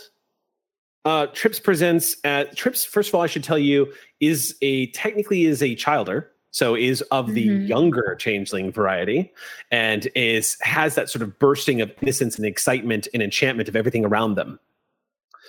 In the mortal seeming, Trips is maybe about 15 or 16 years old, still goes to high school. Oh, never mind about the agency party. I was going to say, probably wouldn't have them at the agency party. Still goes to high school, attends it on sort of that is being worked out, because the big question is how the hell is a Selkie going to high school right now? Selkies don't like to stay in one place for too long and don't like to root themselves on land too long. But Trips is making do. What else do you know about Trips? Trips is very loves to gender bend all the time. Loves to just absolutely loves to just completely make themselves up and change exactly like how they're feeling that day. Always loves to just express themselves however they want in any way possible, using glamour to create all sorts of like fabulous like makeup styles as well as like hairstyles. And then the next day we'll just totally go full on like shaved head, and we'll completely change their seeming altogether.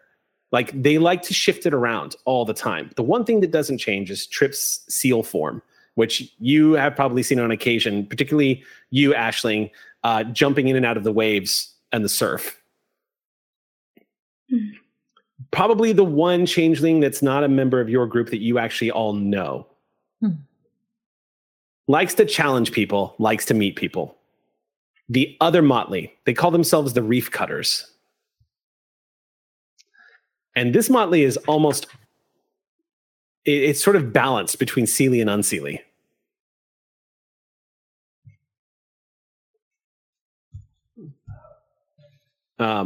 The most notable member of this Motley is the unseelie satyr. Her name is Gabs. And she is not nice. I would say not nice. She's not popular. She likes to get a rise out of people. She likes to kind of... There's a running joke among the court that you are all familiar with, is that there's rumor that Gabs thinks that she's a Cluracan. She's not. She just likes to be really irritating and likes to get a rise out of people. She thinks anger is one of the purest emotions, and she likes to get it out of folks. Not a great person.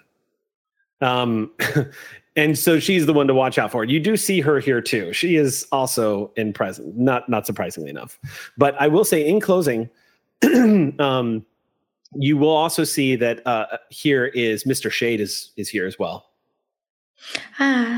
Mr. Shade is the only other Sluagh here in court.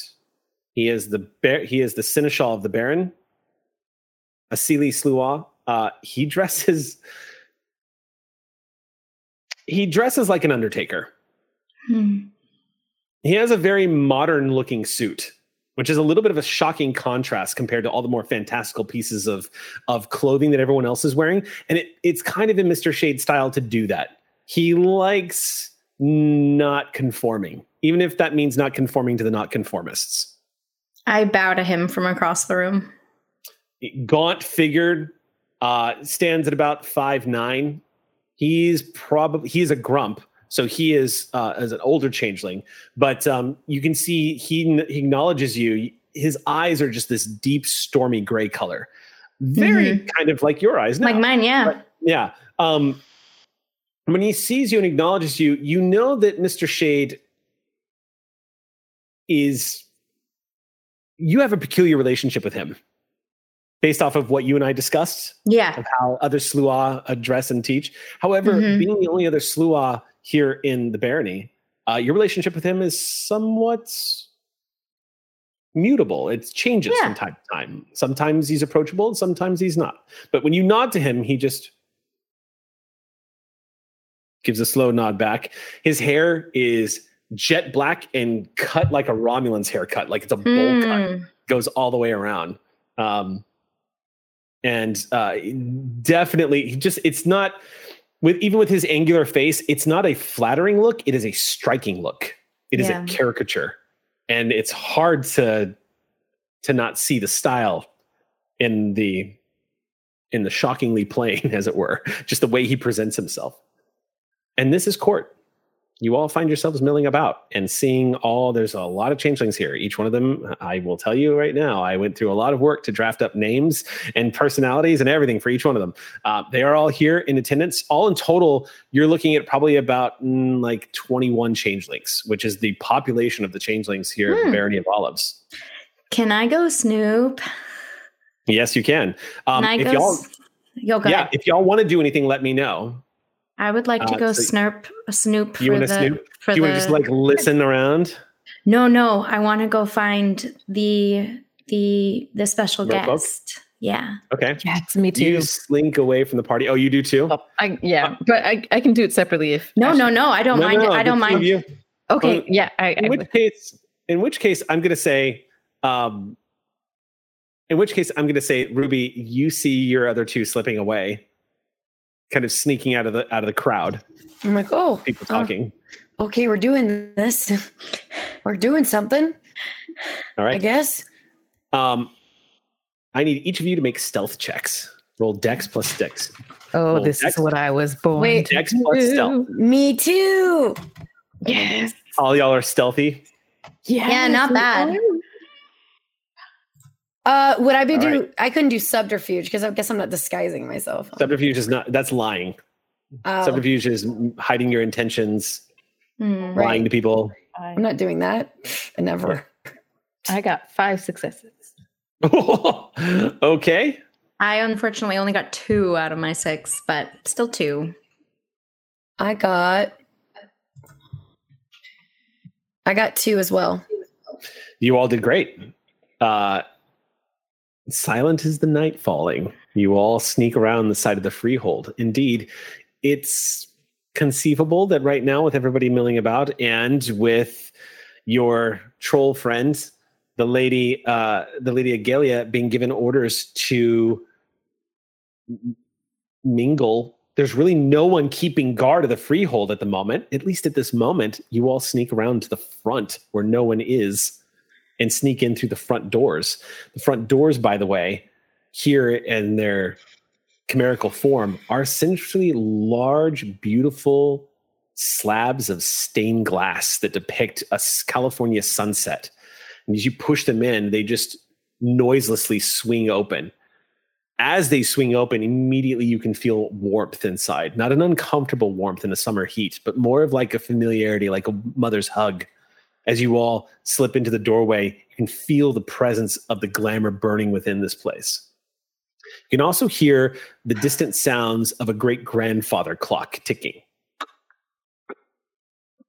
And with that, the occasional conversation. Someone speaking to somebody else. Questions being asked and things being answered. A deep voice, but also a friendly voice. And the other voice that you hear sounds remarkably young and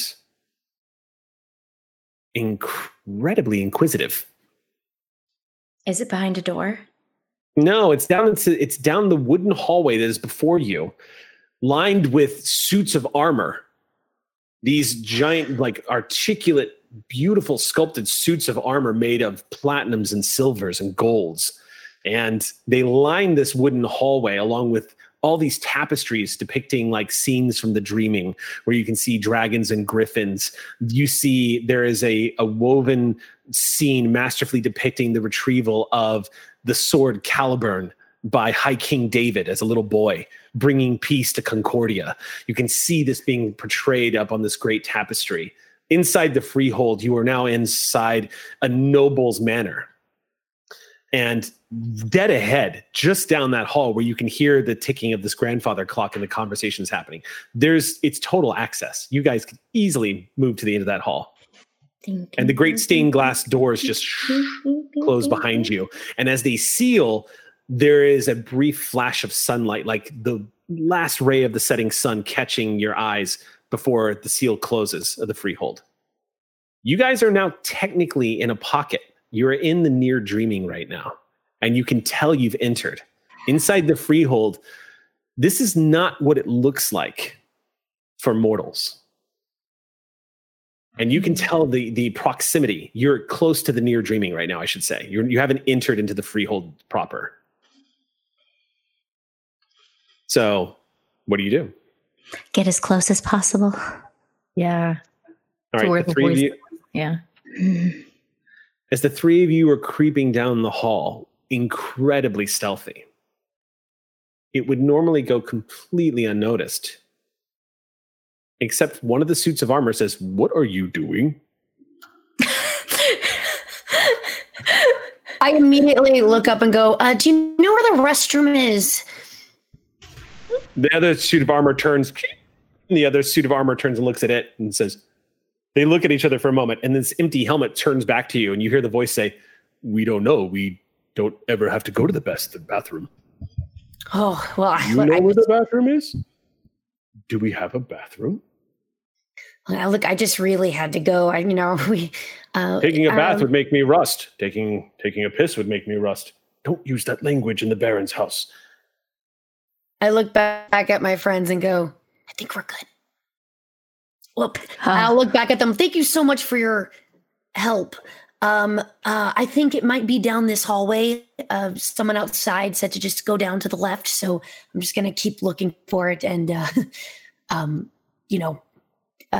carry on. And I salute them. Okay.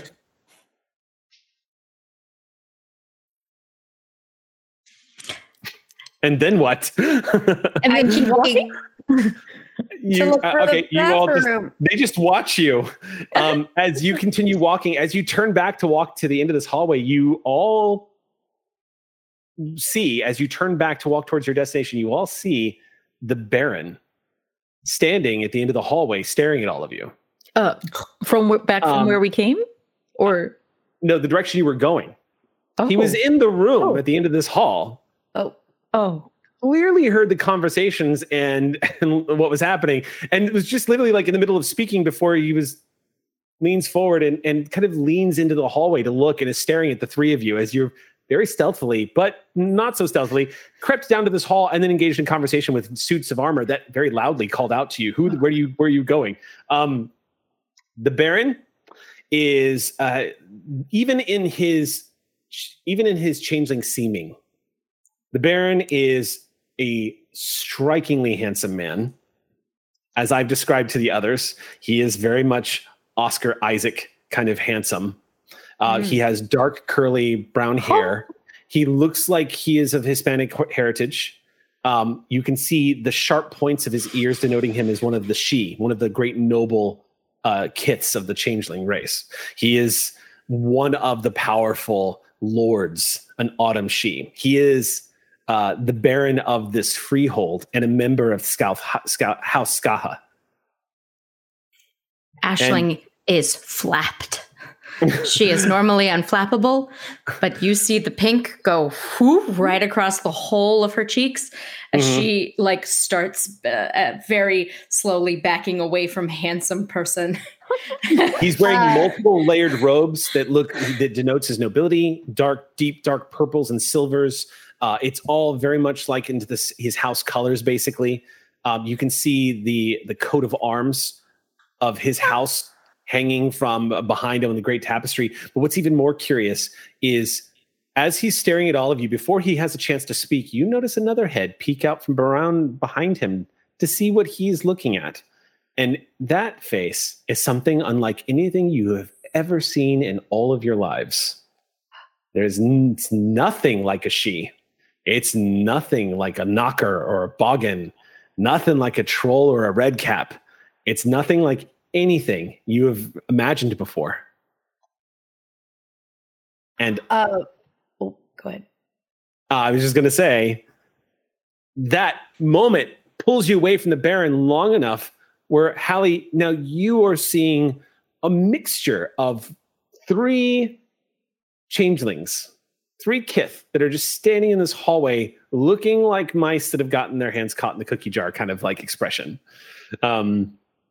The Baron hasn't said anything yet, but he is looking at you all questioningly. And before he glances down and looks at Hallie and then back up to the 3 of you, and he says,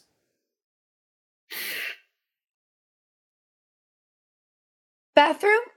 "Come in, please." Oh, yes, of course. Yes. Your Majesty, My lord, majestic, my lord. lordship. They just start stumbling I'm just bowing. Nita also is like curtsying as she walks towards him. Mm-hmm. My lord, my lord. The suit of armor looks at the other one and says, "Did she just say your majesty?" No, I no, said no. your majestic lordship. Before I go in, Mm-hmm. can I just, while I'm about like watching everyone go in, just quickly look up at the knight and flip open to see what's inside the helmet? I just want to know. No joke. Are you ready for this? Yes. There is a mouse that is in the dead center of the helmet pulling a bunch of strings, very Ratatouille, just kind of like has these strings kind of like tied around his paws and whatnot, speaking into what looks like this sort of like large conical thing that expands his voice outward. He too is wearing what looks like a small suit of armor, and you could swear you see what looks like a small rapier at his side. And he says, he looks at you, sees you looking at him, and he just goes, "Did you need something? Do I have something on my face?" You're very good at your job. And I set it down very slowly. You hear what she said to me? The helmet turns back. It resumes its deep voice. You hear what she said to me? Oh, I think you get a genuine little giggle out of Aisling as she then scurries into the room. You scurry into the room. The Baron is the Baron. He exudes presence and charisma, but it's not that sort of charm. It's more of just like authority and calm and confidence. Think of like, it is absolutely like Anthony Hopkins in his finest form, like giving lecture kind of like demeanor of just somebody with absolute assurance in what they're saying and the importance of what they're doing. The Baron moves to what looks like a large desk that is made out of seashells. And I don't mean like glued seashells on a surface. It is in fact what looks like large seashells that have been sculpted and moved around and that form this beautiful desk that has an almost rainbow glint to it as it appears. You know this desk is chimerical in nature, and it does have some kind of quality to it. You don't even have to roll Kinning to know that. But none of the phenomenal things that you see decorating the Baron's inner chambers match the merfolk that you see also in the room. Would you like to describe yourself? Yes. I have cream skin and same color as my scales with red rust-colored stripes all along me. I have long tendrils off of my fins fanning outward, and there are pearl piercings along them, along the frill around my head. My tail is pretty long, but as many of the spines as I have along the side are tucked into this wheelchair that looks mostly mundane, only around the back of it there are just starting to be a couple shells, a little bit of the beginnings of something around it, like I am slowly making it into the sea, and I'm constantly trying to look everywhere at everything at once. There's so much here. The Baron leans back against his desk and regards all of you. And he cannot help but an amused smile come to his face. Before he finally speaks, noting, by the way, with some measure of appreciation, that no one has spoken first.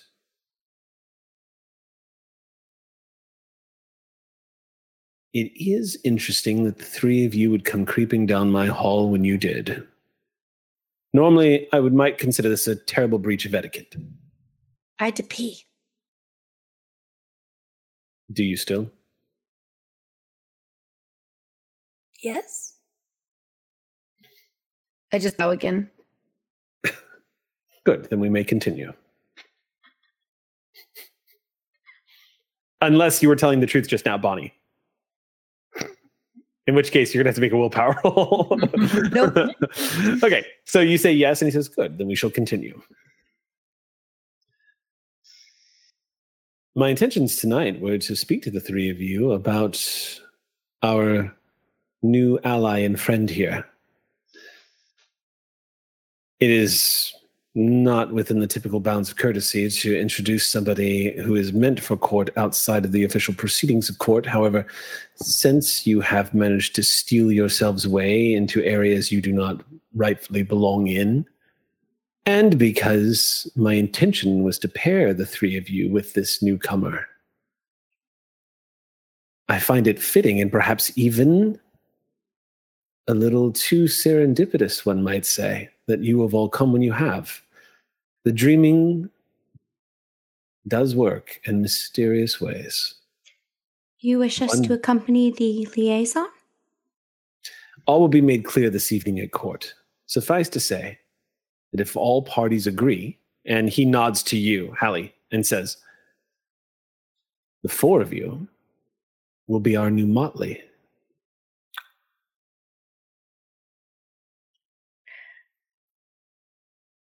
May I present to you, or perhaps I should allow them to introduce themselves. You're very kind, Your Grace. I'm Dux Halimede Leomaris. Hallie. It is a pleasure to make your acquaintance, land dwellers. The merfolk of Athlane greet you. I bow to them as well. I don't know what to do.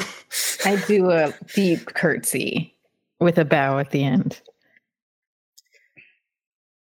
I am Skeeta. It is wonderful to make your acquaintance. Do you have a title that we should be addressing you with? I look up to the Baron nods to you and says, as a duke or a duchess, you would refer to this one as my liege, which would be the best way. However, Their traditions are different from ours. And suffice to say, however, that their rank, well, outranks mine. So be aware of who it is you are in the presence of. Huh. Never hung out with a liege before. Wait, I never said that. Ruby's thinking it. I'm picturing Ruby narrating that. Wait, I never said that. Wait, I never Ruby's said that. thinking it. I'm thinking all of these things. I bow again. Ashlyn's face just comes into frame near your face. Like, excuse me? Why don't I know about that? What? Well, we shall have more formal introductions this evening.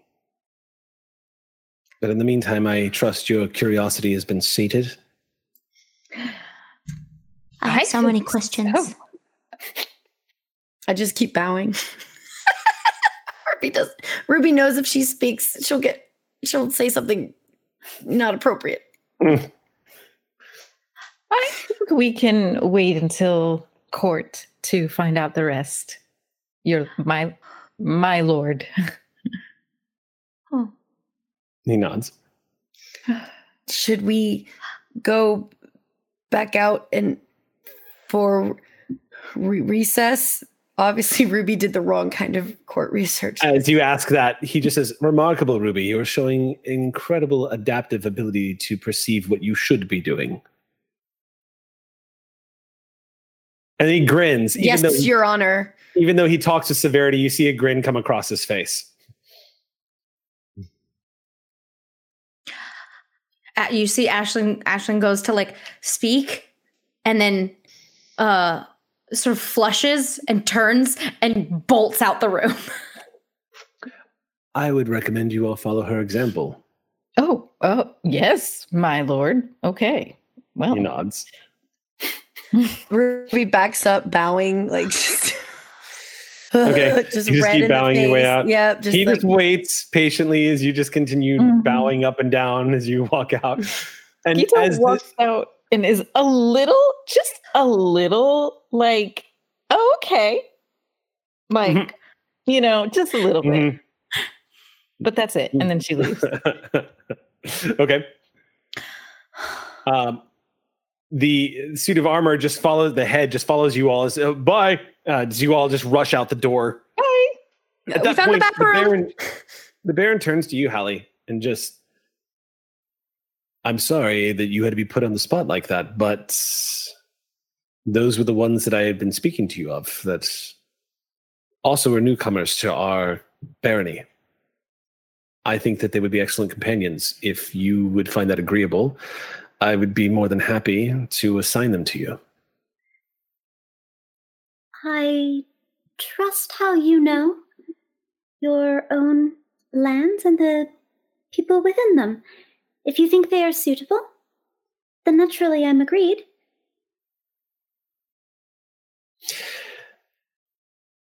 May I continue to call you Hallie, or do you prefer the... It has been made clear to me, if I may, your presence here, while I'm deeply grateful for the gesture, as you know, I've been reaching out for some time. But I'm not sure I fully understand the nature of your staying with us. And the reason why I feel the need to bring this up is because someone of your rank, to be unaccompanied and to simply, I think you know what I mean to say. And he leans back in his chair behind his desk, says, if you do not wish to tell me, I will not pry. I'm simply grateful to finally make contact with our cousins under the waves. But it is difficult on me not to pry when your safety could mean the difference between a good relationship with the merfolk of your kingdom or war.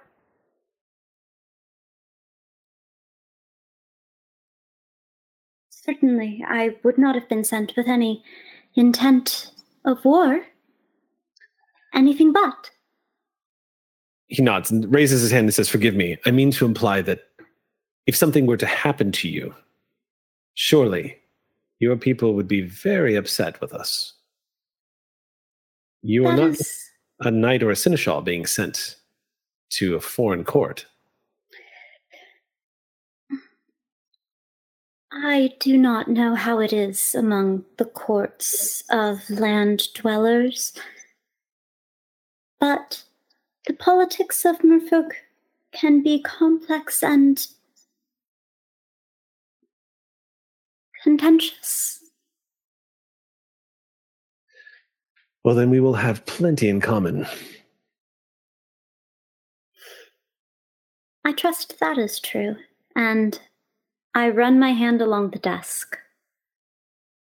He smiles and says, "The first encounter I had with Merfolk, it was a long time ago now. I was a childer." And he pats the desk and runs his hands along it. Says, "I was doing what the members of my house are known for doing. I was hunting a nightmare that had escaped. It fled to the coves just off one of the beaches in Hawaii. Also,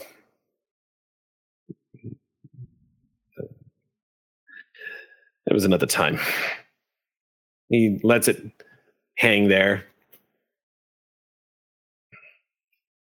Of course. But it clearly left an impression. Your outreach to our people was very beautiful.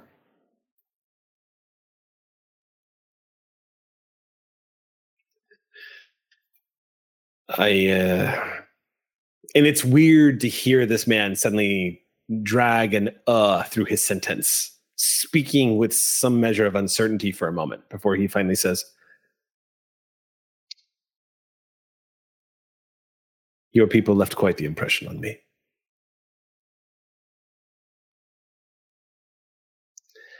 If you are here by yourself, and this is an official delegation, we'll say, how do you wish to proceed? Will you be introducing yourself by your rank, or is this something you would like to keep quiet?" Do land dwellers keep their status quiet? Land dwellers have a very complex and contentious court system, he says with a sly grin.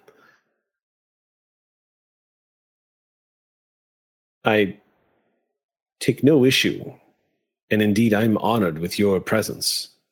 But you should be made aware that whatever the circumstances surrounding this unusual visit, however welcome it is going to put you in a position where people are going to want, well, something. Be it your favor, your attention, your secrets.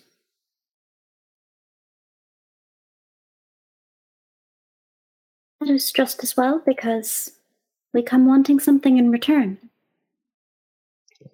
That's what I like to hear. So, what do you wish in return?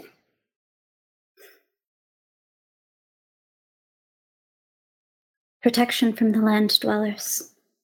You know what they do to our waters. He leans his head back and says,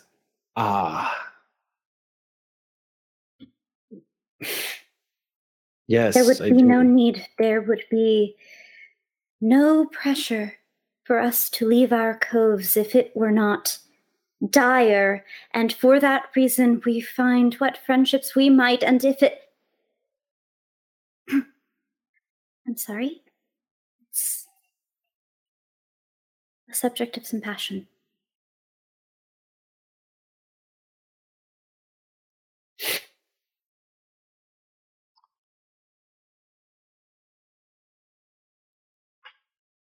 What you're asking for It's a cause I myself believe in.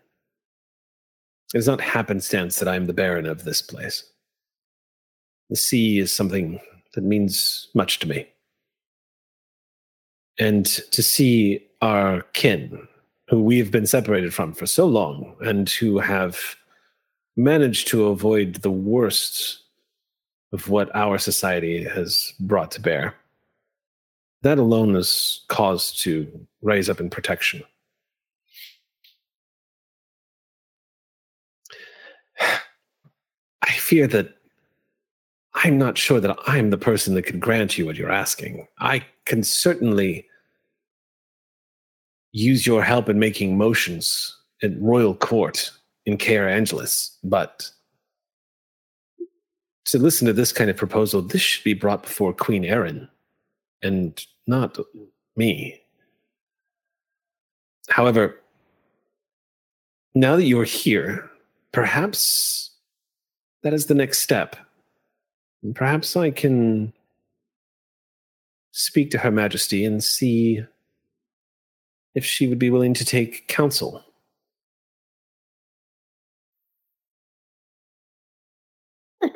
That is settled. You're And in most the meantime, hospitable. you are, of course, welcome in this freehold at all times. You are free to take residence here if you wish. That is very gracious of you, but... And Holly starts to twitch like they're going to scratch, and they remember their etiquette, and they press their hands onto their scales instead. Okay. But it is He very does dry note that. here. What's that? What did you say? It is very dry here. Ah, of course. Yes, of course. Well, I thought perhaps the proximity of the sea, but of course. Then let me offer you the warmth of our balefire any time you need it. I am your servant. And he nods to you. And in these, your titled lands, I am at your call. I shall, for the time being, tell your prospective motley that they are to keep your title a secret. It would be beneficial if you were to learn the ways of land dwellers, to not be interfered with in the process. Now, I can't guarantee your safety if you refuse having a guard. But if you choose, I can assign one to you. Consider that.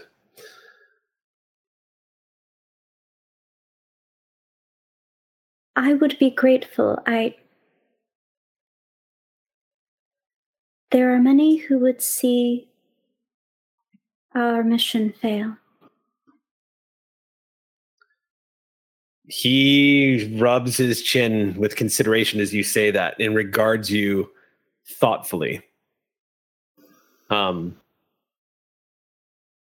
he just nods then. After a moment of consideration, says no more. But you get the impression, Holly, that he knows exactly what you mean. Even though you're not giving him any further knowledge of that, it seems like he's read the room.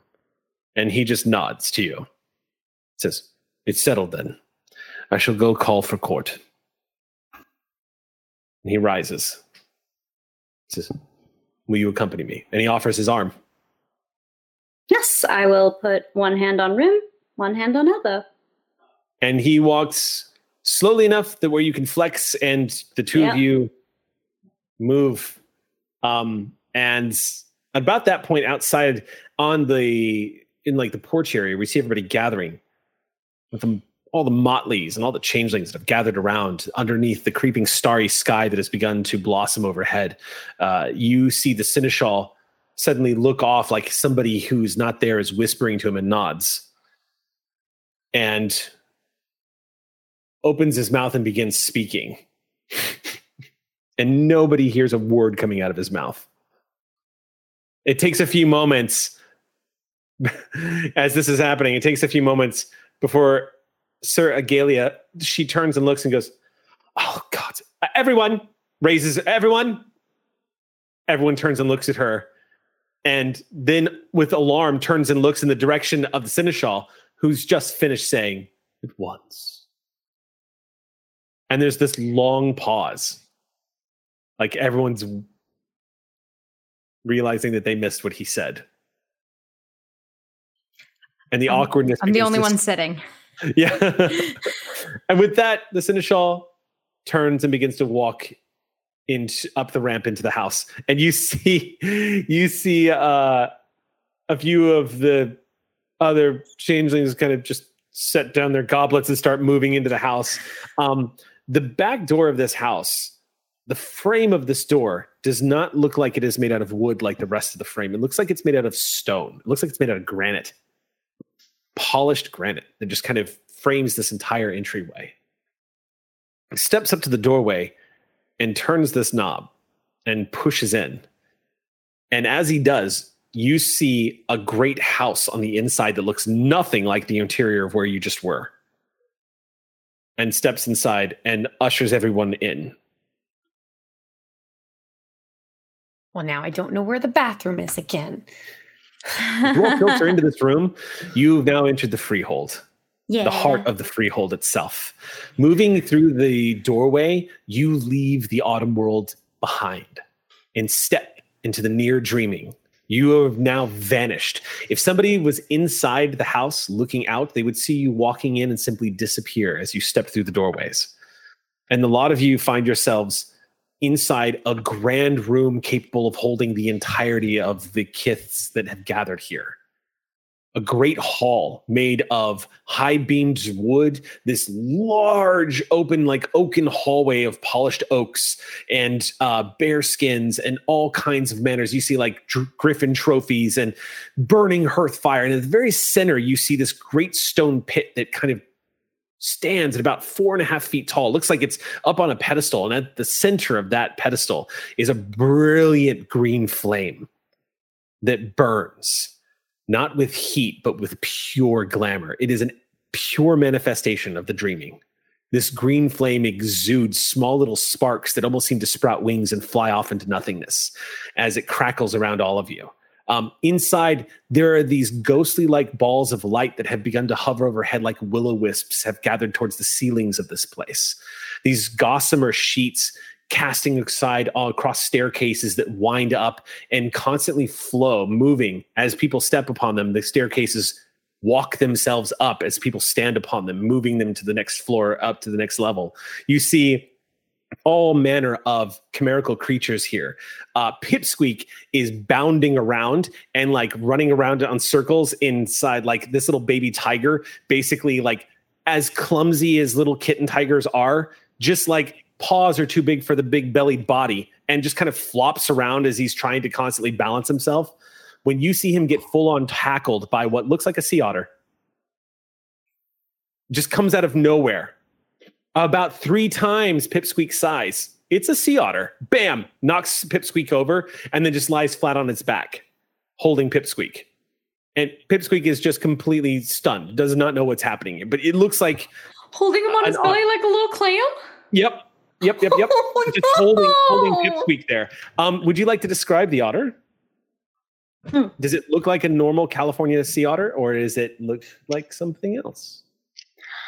It looks like a sea otter until you get just a little closer, and then you realize that it has what seem like bioluminescent sparkles deep into that very thick, dense fur. So it's like little glittering fairy dust once you just get close enough to see. And that's Kit. Okay. Like awesome. I'm just standing there watching. Like, what do I do? Oh gosh. Yeah, what do I do? Fun fact: otters have the densest hair, the most dense hair of any mammal in the animal kingdom. In fact, 1 square inch of otter hair is enough to cover an entire dog. Neat. Anyway, have we been ushered to be anywhere in particular, or are we? No, and You can see an area at the front where there are banners and a large wooden throne where the Baron sits. Okay. That is currently empty. Seneschal has taken position by that. Yes. Well, it's nothing bad. Just I think Aisling like stands by the side of the stage like it's graduation. Okay. You know, like she's ready to just be like, okay, they're going to take us on stage and we have to do something. And, you know, like she's getting ready to be handed like her Fae diploma. Yeah. Like, congratulations, you've graduated to being a normal adult Fae. Like, and correct me if I'm wrong, Eric, I can interact with Pipsqueak, right? Like, oh, yeah. Everybody can. Everybody can interact with Pipsqueak. No, I know. But I like... Humans can't unless they're enchanted. Yeah. But I'm like, oh, crap. So, like, I want to, like, I'm cautiously, like, getting closer and closer because I'm going to try and get Pipsqueak out of this otter's paws. Yeah.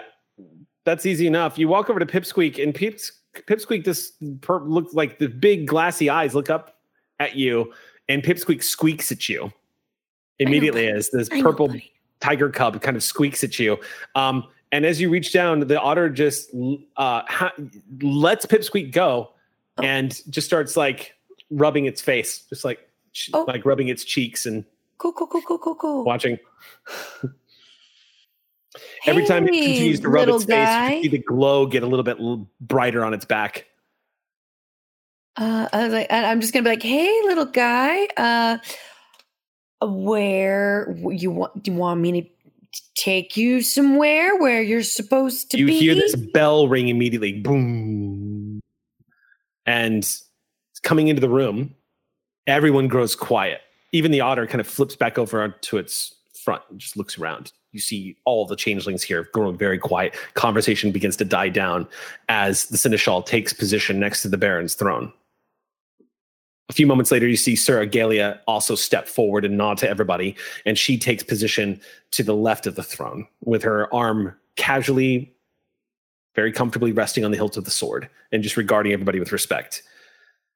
And the Seneschal, you hear, he brings up his hands and he says, "To the subjects of the Barony of Olives, may I present your Baron, Baron Marinus ap Skaha." Wordlessly, with quiet rustling of his robes, he steps into the room, and whispers immediately begin to follow. Everyone starts, as right next to him, you see the merfolk that you just met, this Holly person. People are dumbstruck. And even the Kythian that are here are marveling at the fact that there is a fair folk, that there is a merfolk here in the room. You see I think I'm going to look down at the otter and go, oh. Yes, indeed. At the sight of Holly entering the room, you see the otter bound across the room and coil up just at the bottom, like basically resting on the great tail that is swished around at the bottom of the chair. And Holly is trying to maintain that sort of Queen Amidala composure. Yeah. With all of the too young for this that implies, and just trying not to look at their buddy on their tail as they try to navigate through, because hold. And so what proceeds then? Go ahead. I was saying, as the otter goes up, I'm going to look down at Pipsqueak, who, whenever he gets like nervous, he wraps around my leg. Like he like hugs my leg like a little kid would do. Like when you walk and you're holding on, I'm just going to look down. I was like, you see that, buddy? I was like, you have to play nice. Because basically, like telling Pipsqueak, like, they're our new friend now. Pipsqueak is in the process of gnawing on your foot as you look down. Oh, dang it. Just little, it's got that, really kind of incredibly painful kitten teeth, but tiger. Just gnawing I go through on a lot of shoes. Yeah, just really, really working it into the leather, just trying to get it in there, like seeing if you can get it as deep. It's so gratifying. It's all just like in that leather. I'm just going to chew on this. I wear thick socks too. Oh God. It's not, I can't get it out now. It's just stuck. Like, and Pipsqueak starts to squeak a little bit and it's like starts shoving against the shoe.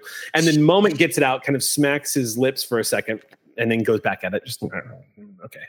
The story of Pipsqueak. taking place right now. The end. As this is happening, court convenes. It opens with an oath to the dreaming that everyone just acknowledges, sort of like if you want to think of it like a prayer or something like that, but it's kind of like just this opening sort of acknowledgement that court is now in session, that we of the Barony of Olives now come before the dreaming and in friendship and together, and this kind of like oath that everyone takes. And the Seneschal calls court into question. Now, at that point, subjects start to come forward to voice concerns and things that they've noticed. And it's boring.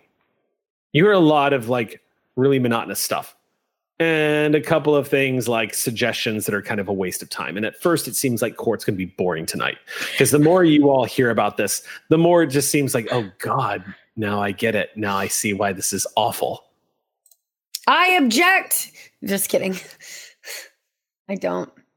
Do you actually do that? I'm thinking it. I have to ask. Nah, just thinking it. Maybe I'm about to, and then I'll look over at our mentor. I imagine your arm goes up and the mentor grabs your hand and pulls it back down. Yeah, she pulls it back down and leans in and says, if you want to keep those fox ears, you'll mind your manners. And she says this with not like a threat, but just like, don't. And I just bite my tongue. I would like to point out that Ashlyn is now flat against the wall because she was standing by the stage and then the meeting commenced and no one told her to do anything. So she's like trying to be invisible against the backside wall because she's too uncomfortable now to go take a seat. So she's just observing. As this is happening, you see the court's happening and Galia looks at the two of you and just kind of specifically looks at Skeeta and Ruby and just kind of acknowledges the two of you, kind of symbolizing like, just be patient, like kind of nods to you that your time is coming soon. You are leaning back into the shadows. Yeah. It's very obvious though. I'm creating a shadow not in a corner because I'm flat against a wall. I keep like corner of my eye because I'm trying to control my gaze and appear interested in this stuff that's going on. But also there is this whole play that is going out against the wall and just every so often. You hear a whisper in your ear, Ashlyn. What do they say? It says, do you know hunger is different than desire? So much different. Primal. It is a need. It is not a want. It is elemental. I was taught wants and needs in school, thank you. Do you mean to belittle me with your mockery? No, but we're in the middle. Do you know what I could do right now with you in front of everyone? That would not be very smart, now would it? Revealing yourself as such in front of such high-profile fae would get you in a lot of trouble. So before you go threatening me, I'd take a look around this room. One day you will be alone. One night you will be alone. I know. Now go away. You hear this echo of a laugh in the back of your ears as you hear, oh, I can't go away. You and I, we are forever bound. Go away, go away, go away, go away, go away. Like chasing the nightmare away, trying to blink away the thing that you saw. And the voice goes quiet as you kind of focus. Go away, go away, go away, go away, go away, go away, go away, go away. And it's gone. And it's almost loud, the way court comes back into session, the way people are talking. So finally, Sir Galia steps forward and says, my Lord Baron, if there's nothing left with regards to maintenance of the barony, I think now's the time. The Baron says, yes, it is a good opportunity to address 2 issues. And he rises. And as he does, everyone takes notice. And he says, as you all know, we've had the great joy of welcoming new changelings into our midst.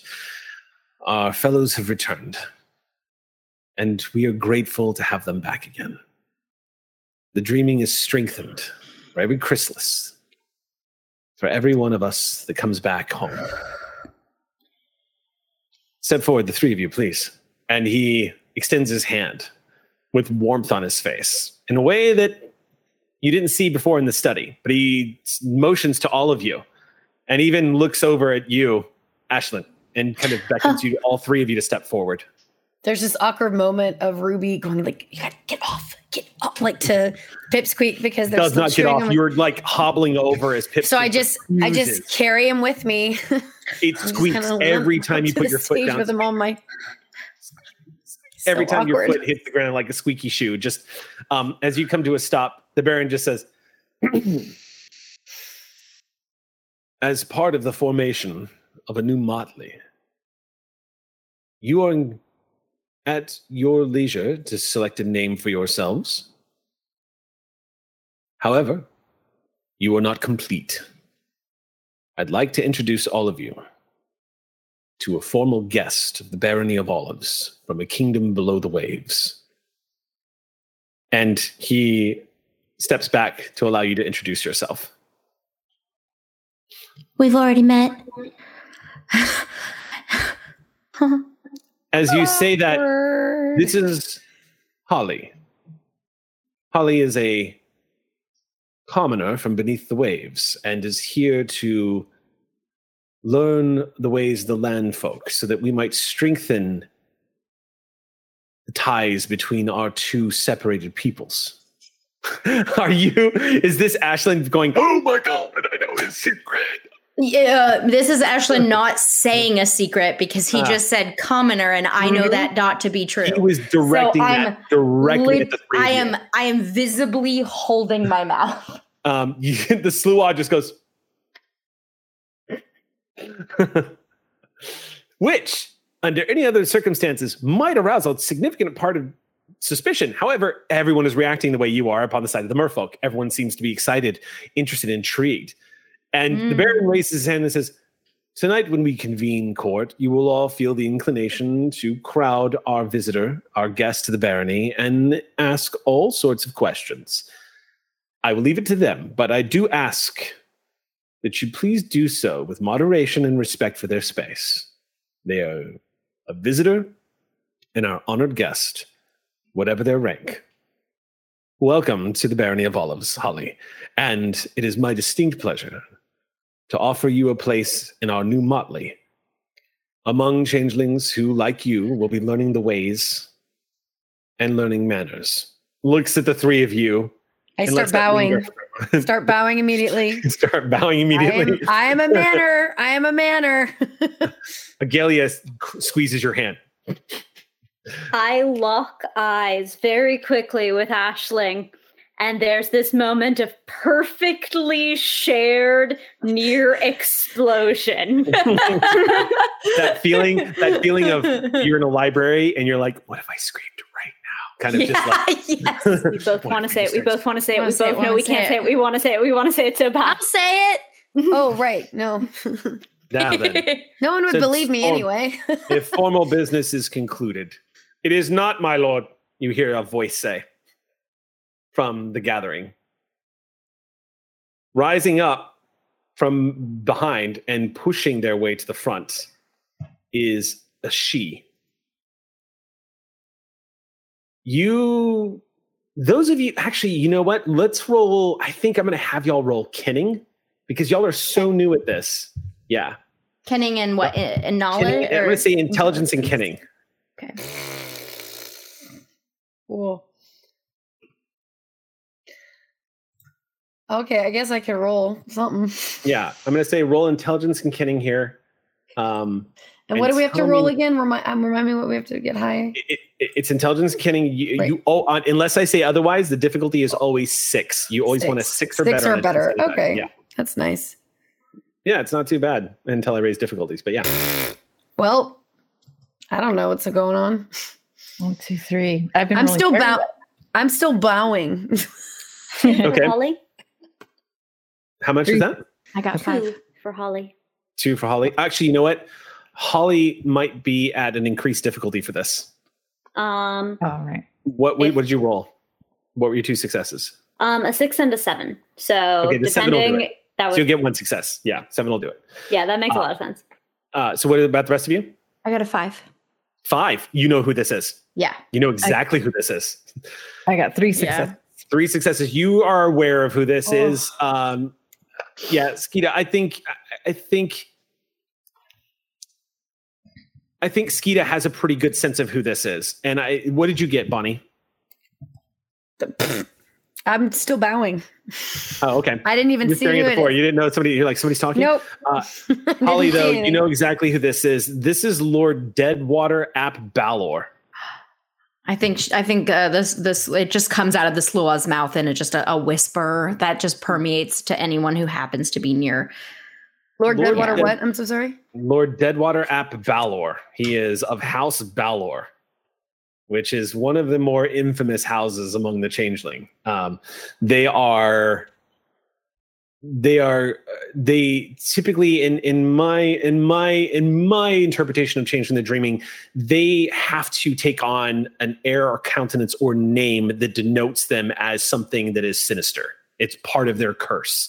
They have to bring themselves to bear as something that is off of the nice side of the force. They don't present themselves, even if they're kind, they don't present themselves as anything except for sort of I would say sinister is the best way to describe it. They all come off like Lannisters. Mm-hmm. Oh, no. Their house coat of arms, which is clearly visible on his tabard, is what looks like a golden tower that is entwined by a black serpent. And on the door of the tower looks like a winged snake of some kind. They are one of the noble houses. He is an Arcadian, unseelie Arcadian she. Ooh. He is, when he strides forward, he absolutely has almost a stereotypical sort of like anime villain aspect to him. Very sharp features, that sort of like strides forward in a very sort of effeminate way, but it has that like regal bearing too that he brings to bear to everybody. He's just very casually draping his hand across a slender longsword with a black blade and no scabbard. It just hangs free in his belt in a very irresponsible way. He even has a long red velvet cloak that seeps down into the color of blackening blood, like it's been congealed after being laid out into the sun for months. And he strides forward and glances at all of you and says, "Are we not to speak of what happened in Care, Los Angeles? There have been movements down there. Have you not heard? Am I the only one that's been paying attention? For shame, for shame. There have been murders in Care Angeles, not among the kith, but among our prodigal brethren." You hear some people scoff, and the Baron leans back and says, "We do not call the prodigals our brethren. What is your point?" Says, "My point is that soon we can look forward to whatever the mortals are doing in Care Angeles spill over and affect all of Changeling society. What has happened to the vampires will surely happen to us. There's only a matter of time till they are at our doorstep. Once again, the dreamers that the Seelie court loves to protect are once again coming to kill us all." And this immediately gets a lot of people talking, and there's a lot of noise coming up. And the Seneschal raises his hand, and as he does, everyone gets quiet. In the same moment people get quiet, Deadwater seizes upon that and continues talking immediately, just completely commanding the room. He says, "We all know what happens next. Changelings from Care Angeles will be fleeing north to escape whatever's happening. They're going to be coming into our freehold. Who knows who might be coming along with them? There could be prodigals with them. How do we know other vampires might not find their way here to the north? How do we know that they will not be bringing these mortals with them, giving away what it is that we have here that we have fought so hard to protect, to keep secret? We must protect ourselves. The Baron says, what is it that you intend on doing? What do you propose we do to protect ourselves from this supposed threat, Sir Deadwater? And he says, well, imprison those who come here, of course. Any changeling who enters the barony without permission and elects to stay should be imprisoned immediately and held for questioning. Anybody leaving Caer Angelus should be held immediately. And if we come across a vampire who does not belong here, I am more than happy on behalf of the House of Monster Slayers such as yourself. And that he gets a little bit of a rumble from the court as he refers to the House Skaha, which are known for being the slayers of monsters. But the way he says it kind of denotes some indignity in the endeavor. It says, I say we question any vampire that has the misfortune of wandering to the north, and on behalf of the Grey Walker House, we question them before devouring their minds and driving them mad and killing them. Would you not agree? They're all beacons of banality. Would you not agree? You hear some of the unseelie in the court agree immediately, and you see some of the seelie looking at each other like, what the fuck is this guy on? Like, there's a lot of mixed reactions. And the Seneschal once again calms everybody down. And the Baron says, it is true. There have been things happening in the South. And not just the South. There have been changes. All across the Kingdom of Pacifica. Indeed, all across Concordia. The Baron rises from his chair. We are in an uncertain time. We are seeing signs of glamour coming forth in ways we did not anticipate, thanks to the unusual and curiously wonderful exploitations of live theater on the internet. And he nods to you, Aisling. And there are some among us who understand that better than others. Glamour has found its way across the Kingdom of Concordia once again. Indeed, there are some in the King's court that are whispering that we may be on the verge of a second resurgence. That gets a lot of whispers. And for those of you who are familiar with it, and you would be, the resurgence is referring to the time in the late 60s when the doors of Arcadia were flung open and everything changed. But there are also talks of the Great Winter. As we know, the world is in pain right now. There's fear, and there is suffering, and humanity is giving up on its dreams. And that has a ripple effect on all of us. Not to mention what has happened in Caer Angelus. We have not received word from the Queen's court. Until we do, we shall continue being a barony that welcomes all. No changelings, no kith will be turned away from this barony. Or falsely imprisoned. You hear somebody in the background go, yeah, or falsely imprisoned. And that gets a lot of people immediately just start roaring. And that causes the unseelie side to start shouting at each other. And before long, you see both sides are yelling at each other. And even the Seneschal raising his hands is not able to calm them. And in the back of your ear, you hear a bit of a laugh once again, as your words, well-intentioned, kind of set off a firestorm. Yeah. Baron finally raises his hands, and the room calms down. He says, that is my word. Until the Queen herself commands otherwise, I am the Baron of this freehold. Now, monthly court is adjourned. Leave your prejudices behind. And he looks at the member of House Balor. Deadwater just nods gracefully and says, I only seek to be ever vigilant in the protection of my liege lord and my barony. I apologize if I have offended. He turns around to the rest of the court. If I am guilty of any sin against the dreaming or changelings here, it is the guilt that comes with doing whatever must be done to protect all of us. Nothing more. And then with that, he smiles and steps back into the crowd. And at that point, the Seneschal says, court is now closed. At that, I turn to Skeeta and whisper, wait, are we guilty or not guilty? Oh, baby girl.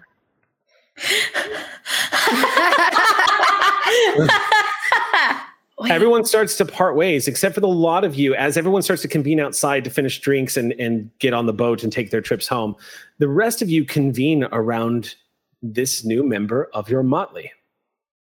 And you have a few moments. I definitely researched the wrong kind of court. Yes, you did. It was much more like a city council meeting than anything. Mm-hmm. Wasn't expecting that. Or a Also- real court. Mm. A little bit. The Baron presiding over all. You know. Mm. You see a large blue form loom up overhead as Agalia approaches all of you. You see, with a big smile on her face, she smiles at you, Holly, and just bows and says, "It is my greatest pleasure to meet you. My name is Sir Holly of Sir Holly Ap Skaha. I am a knight here in court, as you might have guessed, and I'm very, very honored to meet you." The honor is mine. And I'm scooping up Kit into my lap now, who I think is probably straining to get at Pipsqueak. Mm-hmm. You're just kind of squirming in your arms. Her like new a cat wants to baby, get out. Pipsqueak. The Baron joins next to her and she nods, and the Baron regards all of you and says, "Well, this is but the beginning. This is but the beginning of your motley, of your tale.